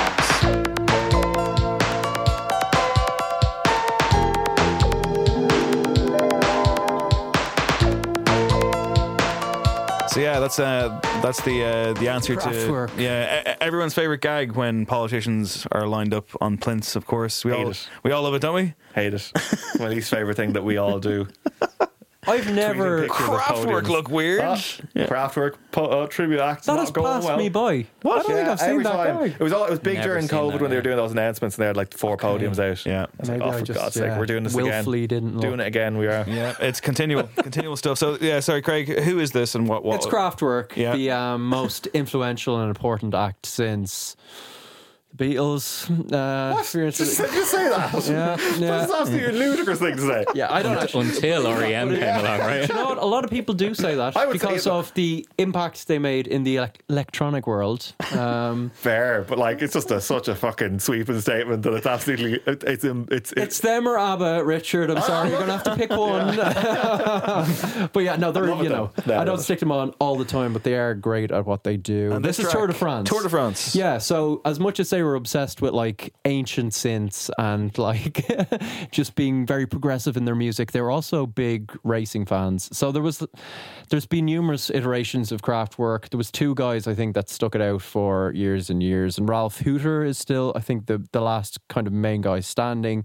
He became obsessed with cycling in the late 70s, got the rest of the band into it, and he'd go so far as to be like he'd be on a tour bus and he'd get off like 200 kilometers early just so he could cycle the rest of the way to the venue. That's very cool. Which is amazing. Kind of like if you're the tour manager, you're like, mate, no, please, like we need to get to this venue. We're all together, one piece. As he's could slapping happen. on the lycra, like which I kind of love. This was released as a Lucy, as they say in German electronic circles. Damn Lucy.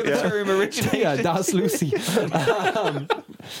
In like 83, I think it was supposed to end up on an album which was kind of themed around cycling, and it didn't happen because he fell off his bike and cracked his skull open and nearly what was I died. just saying? What was I just saying? Huh? Yeah, but it didn't stop his love. They ended up like going on hiatus, I think, for about 17 years, and then came back with a full soundtrack album for official thing for the Tour de France. Oh yeah, which was incredible. Do you remember that? Yeah. And yeah, I loved it because a lot of their 70s stuff and most famous stuff is very cold and crystalline and kind of beautiful and alien in its way. But there's a bit of like warmth and joy in this because you can tell he's really into cycling. It's very dedicated to the art here. Yeah, like, yeah, which is great. And like apparently they've worked in like the mechanical sounds of the bike and all that for good nerdy and the huffing stuff. and puffing as well. Like it's a bit of that in there. Yeah, it's great. Yeah, it's really good. I just like it all works, isn't it? It's very streamlined music. It's aerodynamic. It's just great. Yeah. Did either of you see Kraftwerk live at the first ever Longitude Festival? No, I did not. No. Oh, I thought both of you were there. Like, I mean, no. Did Vampire Weekend play? Yes. I think it's a different festival to what it is now. Very different. Yeah, very different. Yeah. Kraftwerk. Yeah, Kraftwerk were one of the first headliners. It was like a big indie thing for a while, wasn't it? Yeah. It's in Vampire Weekend. If I have that correctly, I think that was the very first lineup. I will double check. I believe I was. Would you vibe into Kraftwerk? I mean, not now at Longitude. Tour de France. Tour de France. I mean, I must confess, I'm not as Kraftwerk. You're not a worker. Educated. Yeah, I'm not a worker. As a crafter. Few cheeky crafters. Few crafters with the boys. Haven't seen them live. Don't know what it would be like. I assume it would be an incredible, like, Would you like me to tell you who the headliners were? Oh, yeah. It was Kraftwerk, Phoenix, Vampire Weekend, Foals, Yeahs, Villagers, Hot Chip, Modest Mouse. Wow. Oh. Django, Jesse Ware, Jake Bull, Django. Subtract, Local Natives. One song. This is great. Is that 2013? It's a great lineup. 2013, first year. That's a great Where lineup. was I? Why wasn't I at that? Very different. I think I was on holiday. Would have been the Hot Press Days. I'm surprised you weren't covering it. I think, yeah. It might have been stateside, actually. I think I've never been to Longitude. You've been, haven't you? Yeah, once. Kendrick? He was there. I think he was there. That was 20, yeah. That was recently. Oh, really? Was it Dormsey played as well? I don't know. I'm thinking that's Mental. recently. The National, there was such a weird weekend because the National played on the Paul Sunday. John Misty was on a day as well. Kendrick played on Friday. Yeah. And But now it's Chaos Major weekend. Lazer played on Saturday. And that was incredible. That That was incredible. good. I love Now that. It's just like, junior cert, leaving cert, which is fine. Have your festival, you can have guys. a festival too, but, yeah. I'm like, no way would I ever go there because Messi, I'm too yeah. old. Messi. Chaotic stuff. Ronaldo. Your Messi's, your Ronaldo's. Yeah. Your longitudes. Your longitudes. Sorry.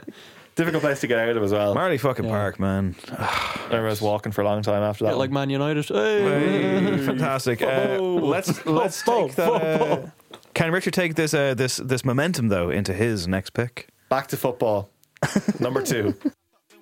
Come like Trevor from GTA. If I bang man's face, man bopped in lean. Kun Aguero, man drop the shoulder feint once. Quick kick, then I drop man's G. For first time I link her, Nando sweet. 9.95, I swipe then eat. A 1-2 rap, she don't give hat. Thiago Silva, man blocked then ski. Had man screaming, look, there's my man. Hand in my pouch like where it's not me. Hand in my pouch like where it's not us. Hurt to my G like where it's not we. So if you get boom with a 4-5 long, it's a critical hit, the chance to repeat. And if you see Arj in a cup with a dip, you'll piss so quick your team should retreat. But if you see Just in a cup with his right hand touch, Oh, Thiago Silva. Dave, AJ Tracy, Thiago Silva. Named, of course, after the Brazil captain, centre-back, linchpin. A lot of UK grime and UK hip-hop at the moment is all about football references. Laced with it. This song is probably the most famous one. Intended there, by the way. Yeah, exactly. Hey, lace up them boots. Very good. Very good. Yeah, I think this song is the most famous one because obviously it's so explicitly because it's named after Thiago Silva. But there's also a load of other references in there. You have the Kun Aguero one, Drop the Shoulder. There's also at the start, my favourite one in the whole song is actually right at the start. 45 Whopper, leave you in states like Kaka. It's brilliant stuff.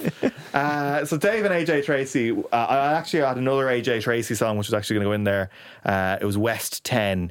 And he describes himself as a set beast, curl one in from a set piece, which I think is just lovely. It's a lovely image of it, just a deftly taken free kick. He also the Storms You Won't Know Me From was also hanging around there for me, which is an iconic lyric as well. I come to your team and fuck shit up. I'm David Moyes. It's so good. Which is so good. I love Dave and I love AJ Tracy, and the combination here is just thrilling, to be honest. It feels like at this point the official England anthem should be Santan Dave. Do you know what I mean? Why isn't the call going out to because it's Sweet Caroline by Neil Diamond,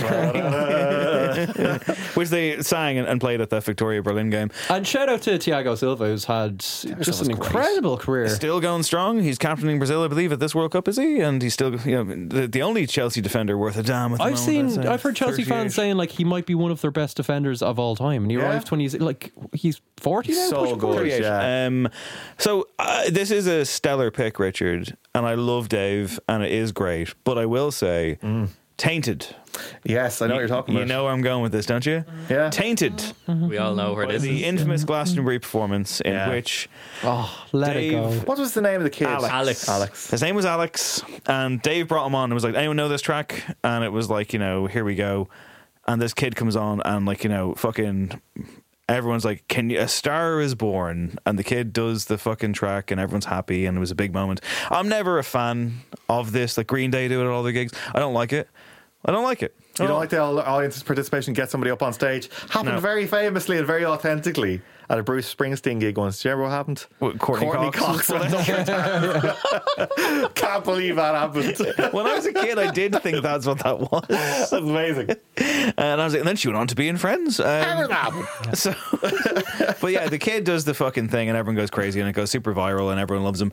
And then he goes on, what was it, This Morning or something? He's on with Piers Morgan. And then I think Good Morning Britain or something. he got Milkshake Duck though. What happened? Like he did something. He was. Is he I don't want to sully a lad who's only a young fella. Is he right wing? Or there was something there. Right winger. Google it. UKIP. Something happened where he was swiftly cancelled. I forget what it was. I don't know if he was cancelled. I think he was. I think there was an understanding showing the fact that he was a very young fella. Was it just talking to Piers Morgan? Because that'll do it. He may have had previous tweets or something. I don't know what it was, possibly. I think I do remember something vaguely. And he was like very that. young, yeah. But there was a thing around it because Piers Morgan was like, "This is fantastic. You went up there, you gave it a go. You did the rap thing." Yeah, and it's like, what's Piers Morgan's views on grime music in general?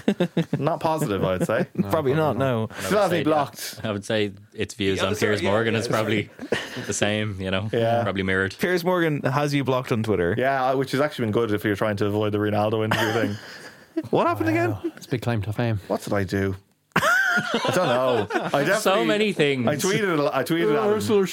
It probably was something as stupid as that. And I was like, blunk. I hope it was a quote to you like, this clown, like clown emoji. He might have done. I don't know. I'll never know. Do you know, I love how much of a snowflake he is. Do you know what I mean? What a word. Just blocking people. Because he's constantly just like, oh, people need to take it on the chin. And meanwhile, he's just like walking off his own show when people challenge him. All emotional. Yeah, I'm not one for the death penalty, but at the same time, you know, there are worse things. Yeah. Good hanging to be too good for him. Is that what you're saying, Dave? Is that what you're saying? We get you on the record for that? Sure, why not? Let's keep it football though. Yeah, let's steer away from controversy and into the arms of, spoiler alert, the fall.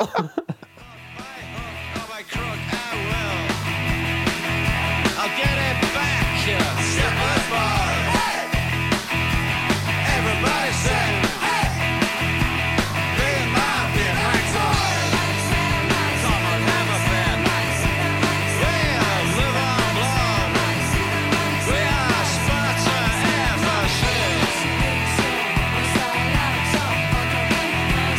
Yeah, the fall had to go in. Team from Sparta FC. I adore this song. Marky Smith, noted football fan. He's a City fan, but I think that's the only blemish on his general character. Is it? I don't know. Let's not talk about it. Let's talk about football. This is apparently about... a beautiful game, lads. It really is. I've heard it said. I didn't have a clue what this song was about because it's a fall song, but apparently it's written from the perspective of a Greek football fan. References rivalries with Galatasaray and Chelsea. There you go. And Big rivalry. it's just an absolutely storming song. I love it so much. And of Fictional course, football club as well, isn't it? yeah, like Sparta FC. I guess it's just the kind of tuggery of like, yeah. I always Sparta FC. What was the This is Sparta. who were Renford Rejects' big rivals? I always think of The Razors. The Razors, yeah, they're like prime, That's like a young fucking show. Sparta FC. Tremendous show. The Fall had loads of football songs, of course. Kicker Conspiracy, which was about like the prawn sandwich brigade, essentially, but back in the 80s. And I was digging around some Marky Smith quotes, which is always dodgy territory. But he was asked about like his football fandom, and it's kind of quite funny. So he was a Man City fan, despite being from Salford, which is like United territory. And apparently it was because he's just a contrarian, and his dad was a United fan, and he's just like, no, we're supporting City. Have you heard a more sappy thing in your life? My dad supported the other team. It's rock and roll, man. He was a rock and roll maverick. Radical Marky Smith. But he was asked in an interview years back, did you watch United winning the Champions League? And he said, I was walking to my local pub just when they scored, of course. And this huge roar went up. There was a free bus into Manchester laid on half an hour after the game, and they said, come on, even though you're blue, you're getting on this bus. And I have to say, it was a great night. All the clubs you could never normally get into had their doors open, free drinks and everything. And in a funny way, it didn't feel like it had happened to United. It was like they were a cricket team or something. It's great. He was also big into his World Cups and his football stickers. Richard. Respect. So he confessed that, yes, I had the 1970 Mexico World Cup set. Oh, that'd be cool, wouldn't it though? The Romanians had been photographed in black and white, then coloured in, he recalled. You'd open a packet and it would be one of the East Europeans and you'd scream with delight. And then when the World Cup came around, half of them weren't even in the squad. The pictures were all from 1962. Just fantastic. Yeah. Of course, the song was in... Will I say it, Dave? Go on. We get to it. Final score. It was the team tune for a good number of years. So iconic that they had to get him on to read the final scores of the day. Of course, and Adam, I believe we have that audio of Marky Smith doing his best to deliver the results of the day. It's Marky Smith who has kindly agreed to read the classified football results for us. Not many people realise that Tim Gudgeon was a big fan of the Fall, but Mark, the microphone is yours. Can you please confirm all today's results for us? Barclays Premiership. Charlton Athletic 1, Manchester United 3, Chelsea 3, Newcastle United 0, Liverpool 3, Portsmouth 0, Manchester City 0, Blackburn Rovers 0, Sunderland 1, Aston Villa 3.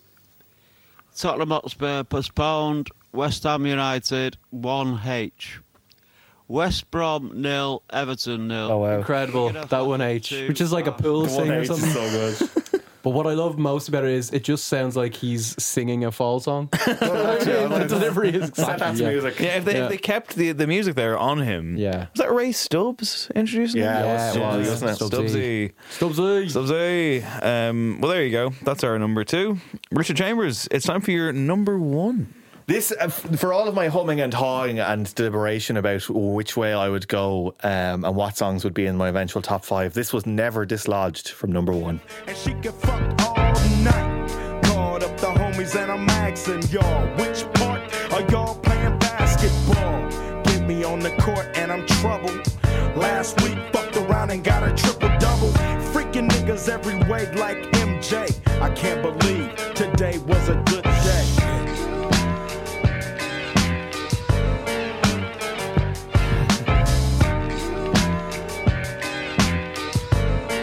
Just a regular old nice day for Mr. Ice Cube. Lovely day.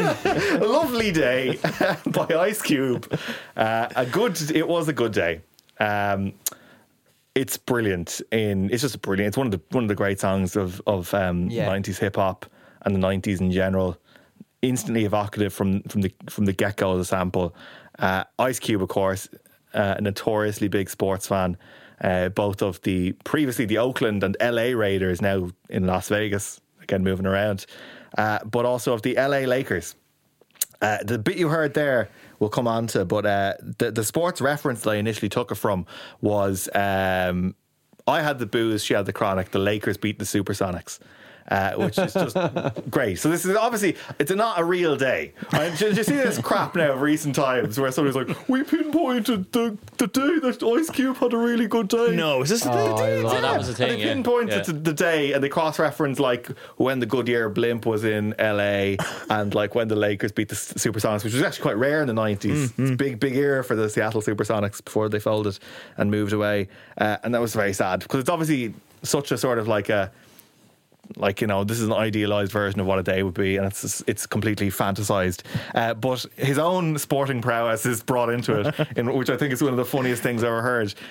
Because so I get me on the court and I'm in trouble. Last week, fucked around and got a triple-double. Now, for people who don't understand basketball, this is like a triple-double is you have double figures in points scored, in assists and like rebounds as well. So like he fucked around, he said, on a court, which seems like a pickup game, jumpers for goalpost sort of situation. And somebody was keeping score and keeping track of his assists.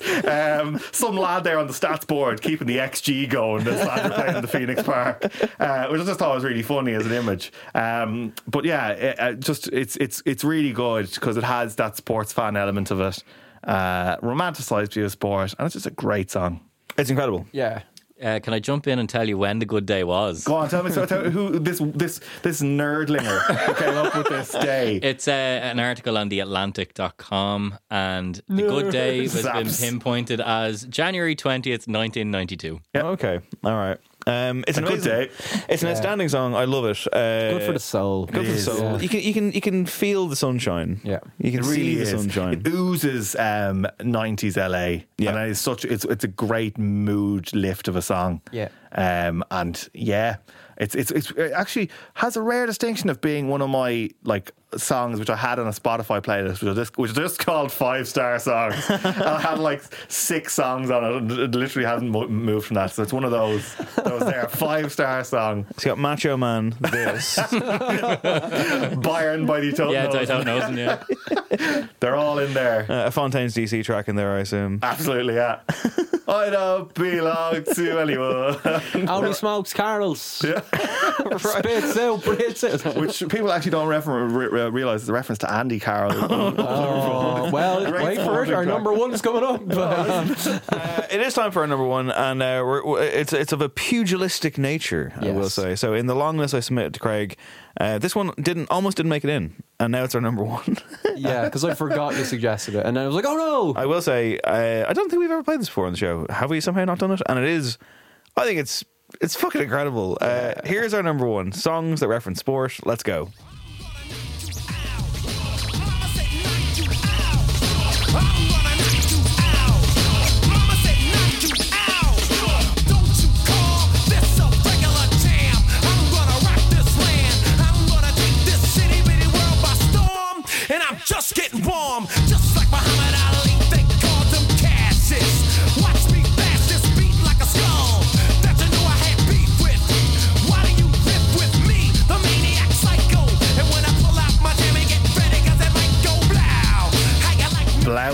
Dave. He was the subject of a question on the No Encore quiz a while ago. LL Cool J, ladies love Cool James, and Mama said knock you out. And it is a knockout.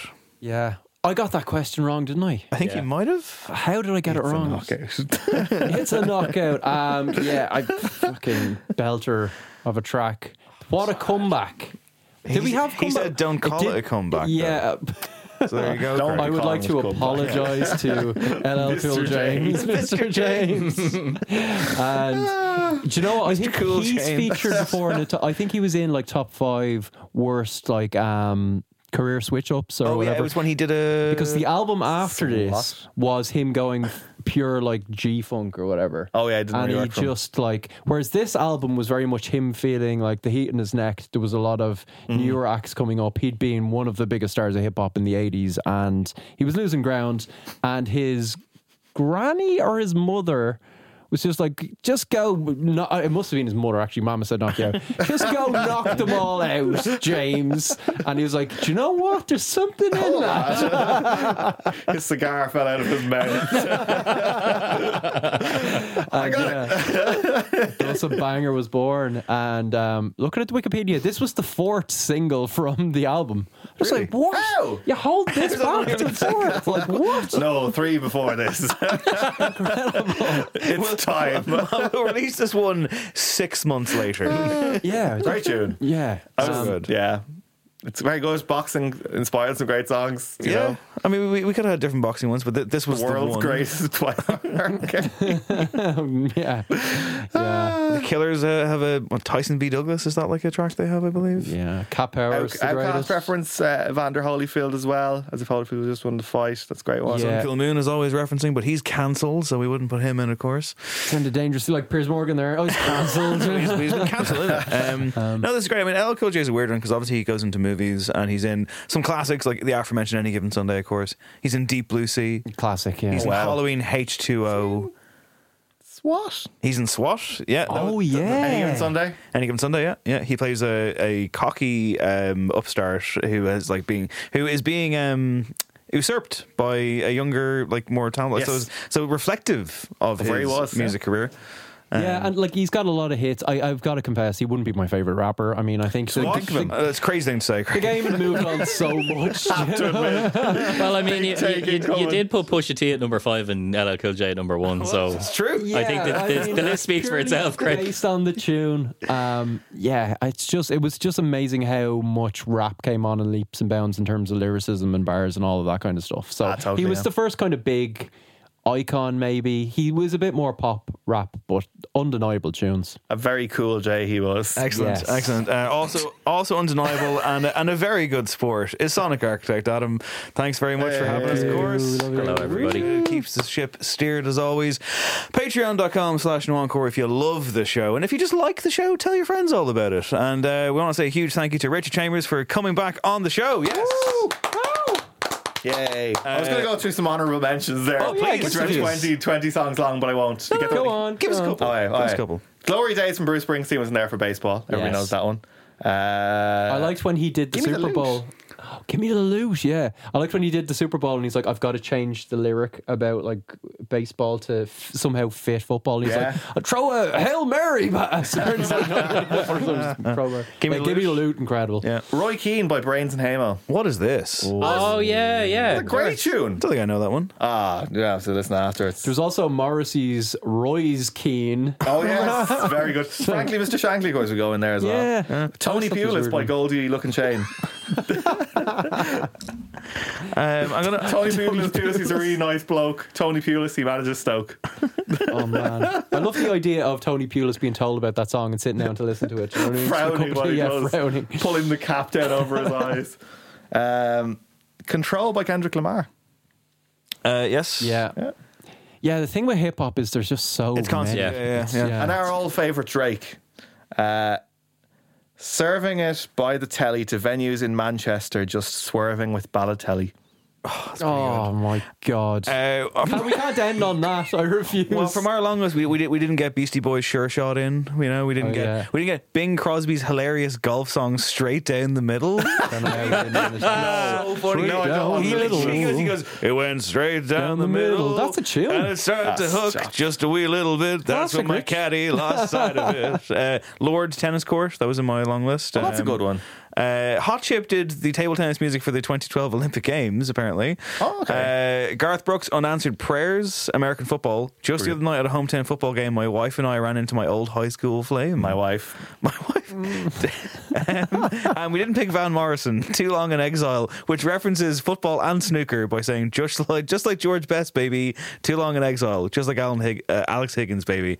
We can't end on that. Come on. I'll end on one which was my first choice. Craig shot it down, but I think we should have had I've Got the Gift, Gonna Stick It in the Goal, Robbie Williams, Rock DJ. That would have been a great show. Yeah, there you go. Yeah, I never really loved that song. And he did a song for a FIFA game. Oh, we do have a Robbie clip if you want to. This is the one, isn't it? Yeah. So Robbie Williams did a song for a FIFA game, and it was exclusively to a FIFA game. I think it was FIFA 2009, I think. 99? 99, I think. One or the other. And it sounds a bit like this. We all need a decent rock where it's all kicking off. Baby, it's alright. Baby, it's alright. You don't need to call the fuss. Baby, it's alright. Baby, it's alright. Yeah, that was Rob Williams with It's Only Us from a FIFA song. And yeah, just listening to it in the show, I was like, you know what, this kind of rules. Mad how you can get like mad nostalgic just for like an opening credit / menu screen. It's true. You know what I mean? We're all off to play a PlayStation 1 football game. My name is Dave Hanratty. This has been No Encore. There will be no encore. Thank you, Richard Chambers. Thank you, Craig Fitzpatrick. Thank you, Adam Shanahan. And watch the World Cup if you want to, or don't if you don't. See you next time. This time for Africa.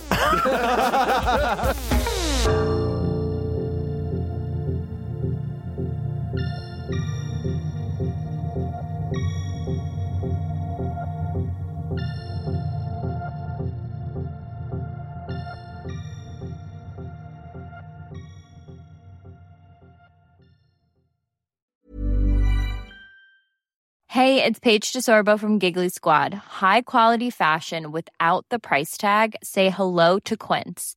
I'm snagging high-end essentials like cozy cashmere sweaters, sleek leather jackets, fine jewelry, and so much more. With Quince being 50 to 80% less than similar brands. And they partner with factories that prioritize safe, ethical, and responsible manufacturing. I love that. Luxury quality within reach. Go to quince.com/style to get free shipping and 365-day returns on your next order. Quince.com/style. Okay, I have two new obsessions that I need to share with you. Impress No Glue Press-On Manis and Impress Press-On Falsies Lashes. Trust me, these are getting ready game changers. Both require no glue, so there is no damage to your natural nails and lashes, no mess, and no annoying dry times. Just one step and you're done. Boom. Instant glam. Visit impressbeauty.com/presson and use code PRESSON25 at checkout for 25% off Impress Manicure and Press-On Falsies. Imagine the softest sheets you've ever felt. Now imagine them getting even softer over time. That's what you'll feel with Boll & Branch's organic cotton sheets. In a recent customer survey, 96% replied that Boll & Branch sheets get softer with every wash. Start getting your best night's sleep in these sheets that get softer and softer for years to come. Try their sheets with a 30-night guarantee. Plus, get 15% off your first order at bollandbranch.com. Code BUTTERY. Exclusions apply. See site for details.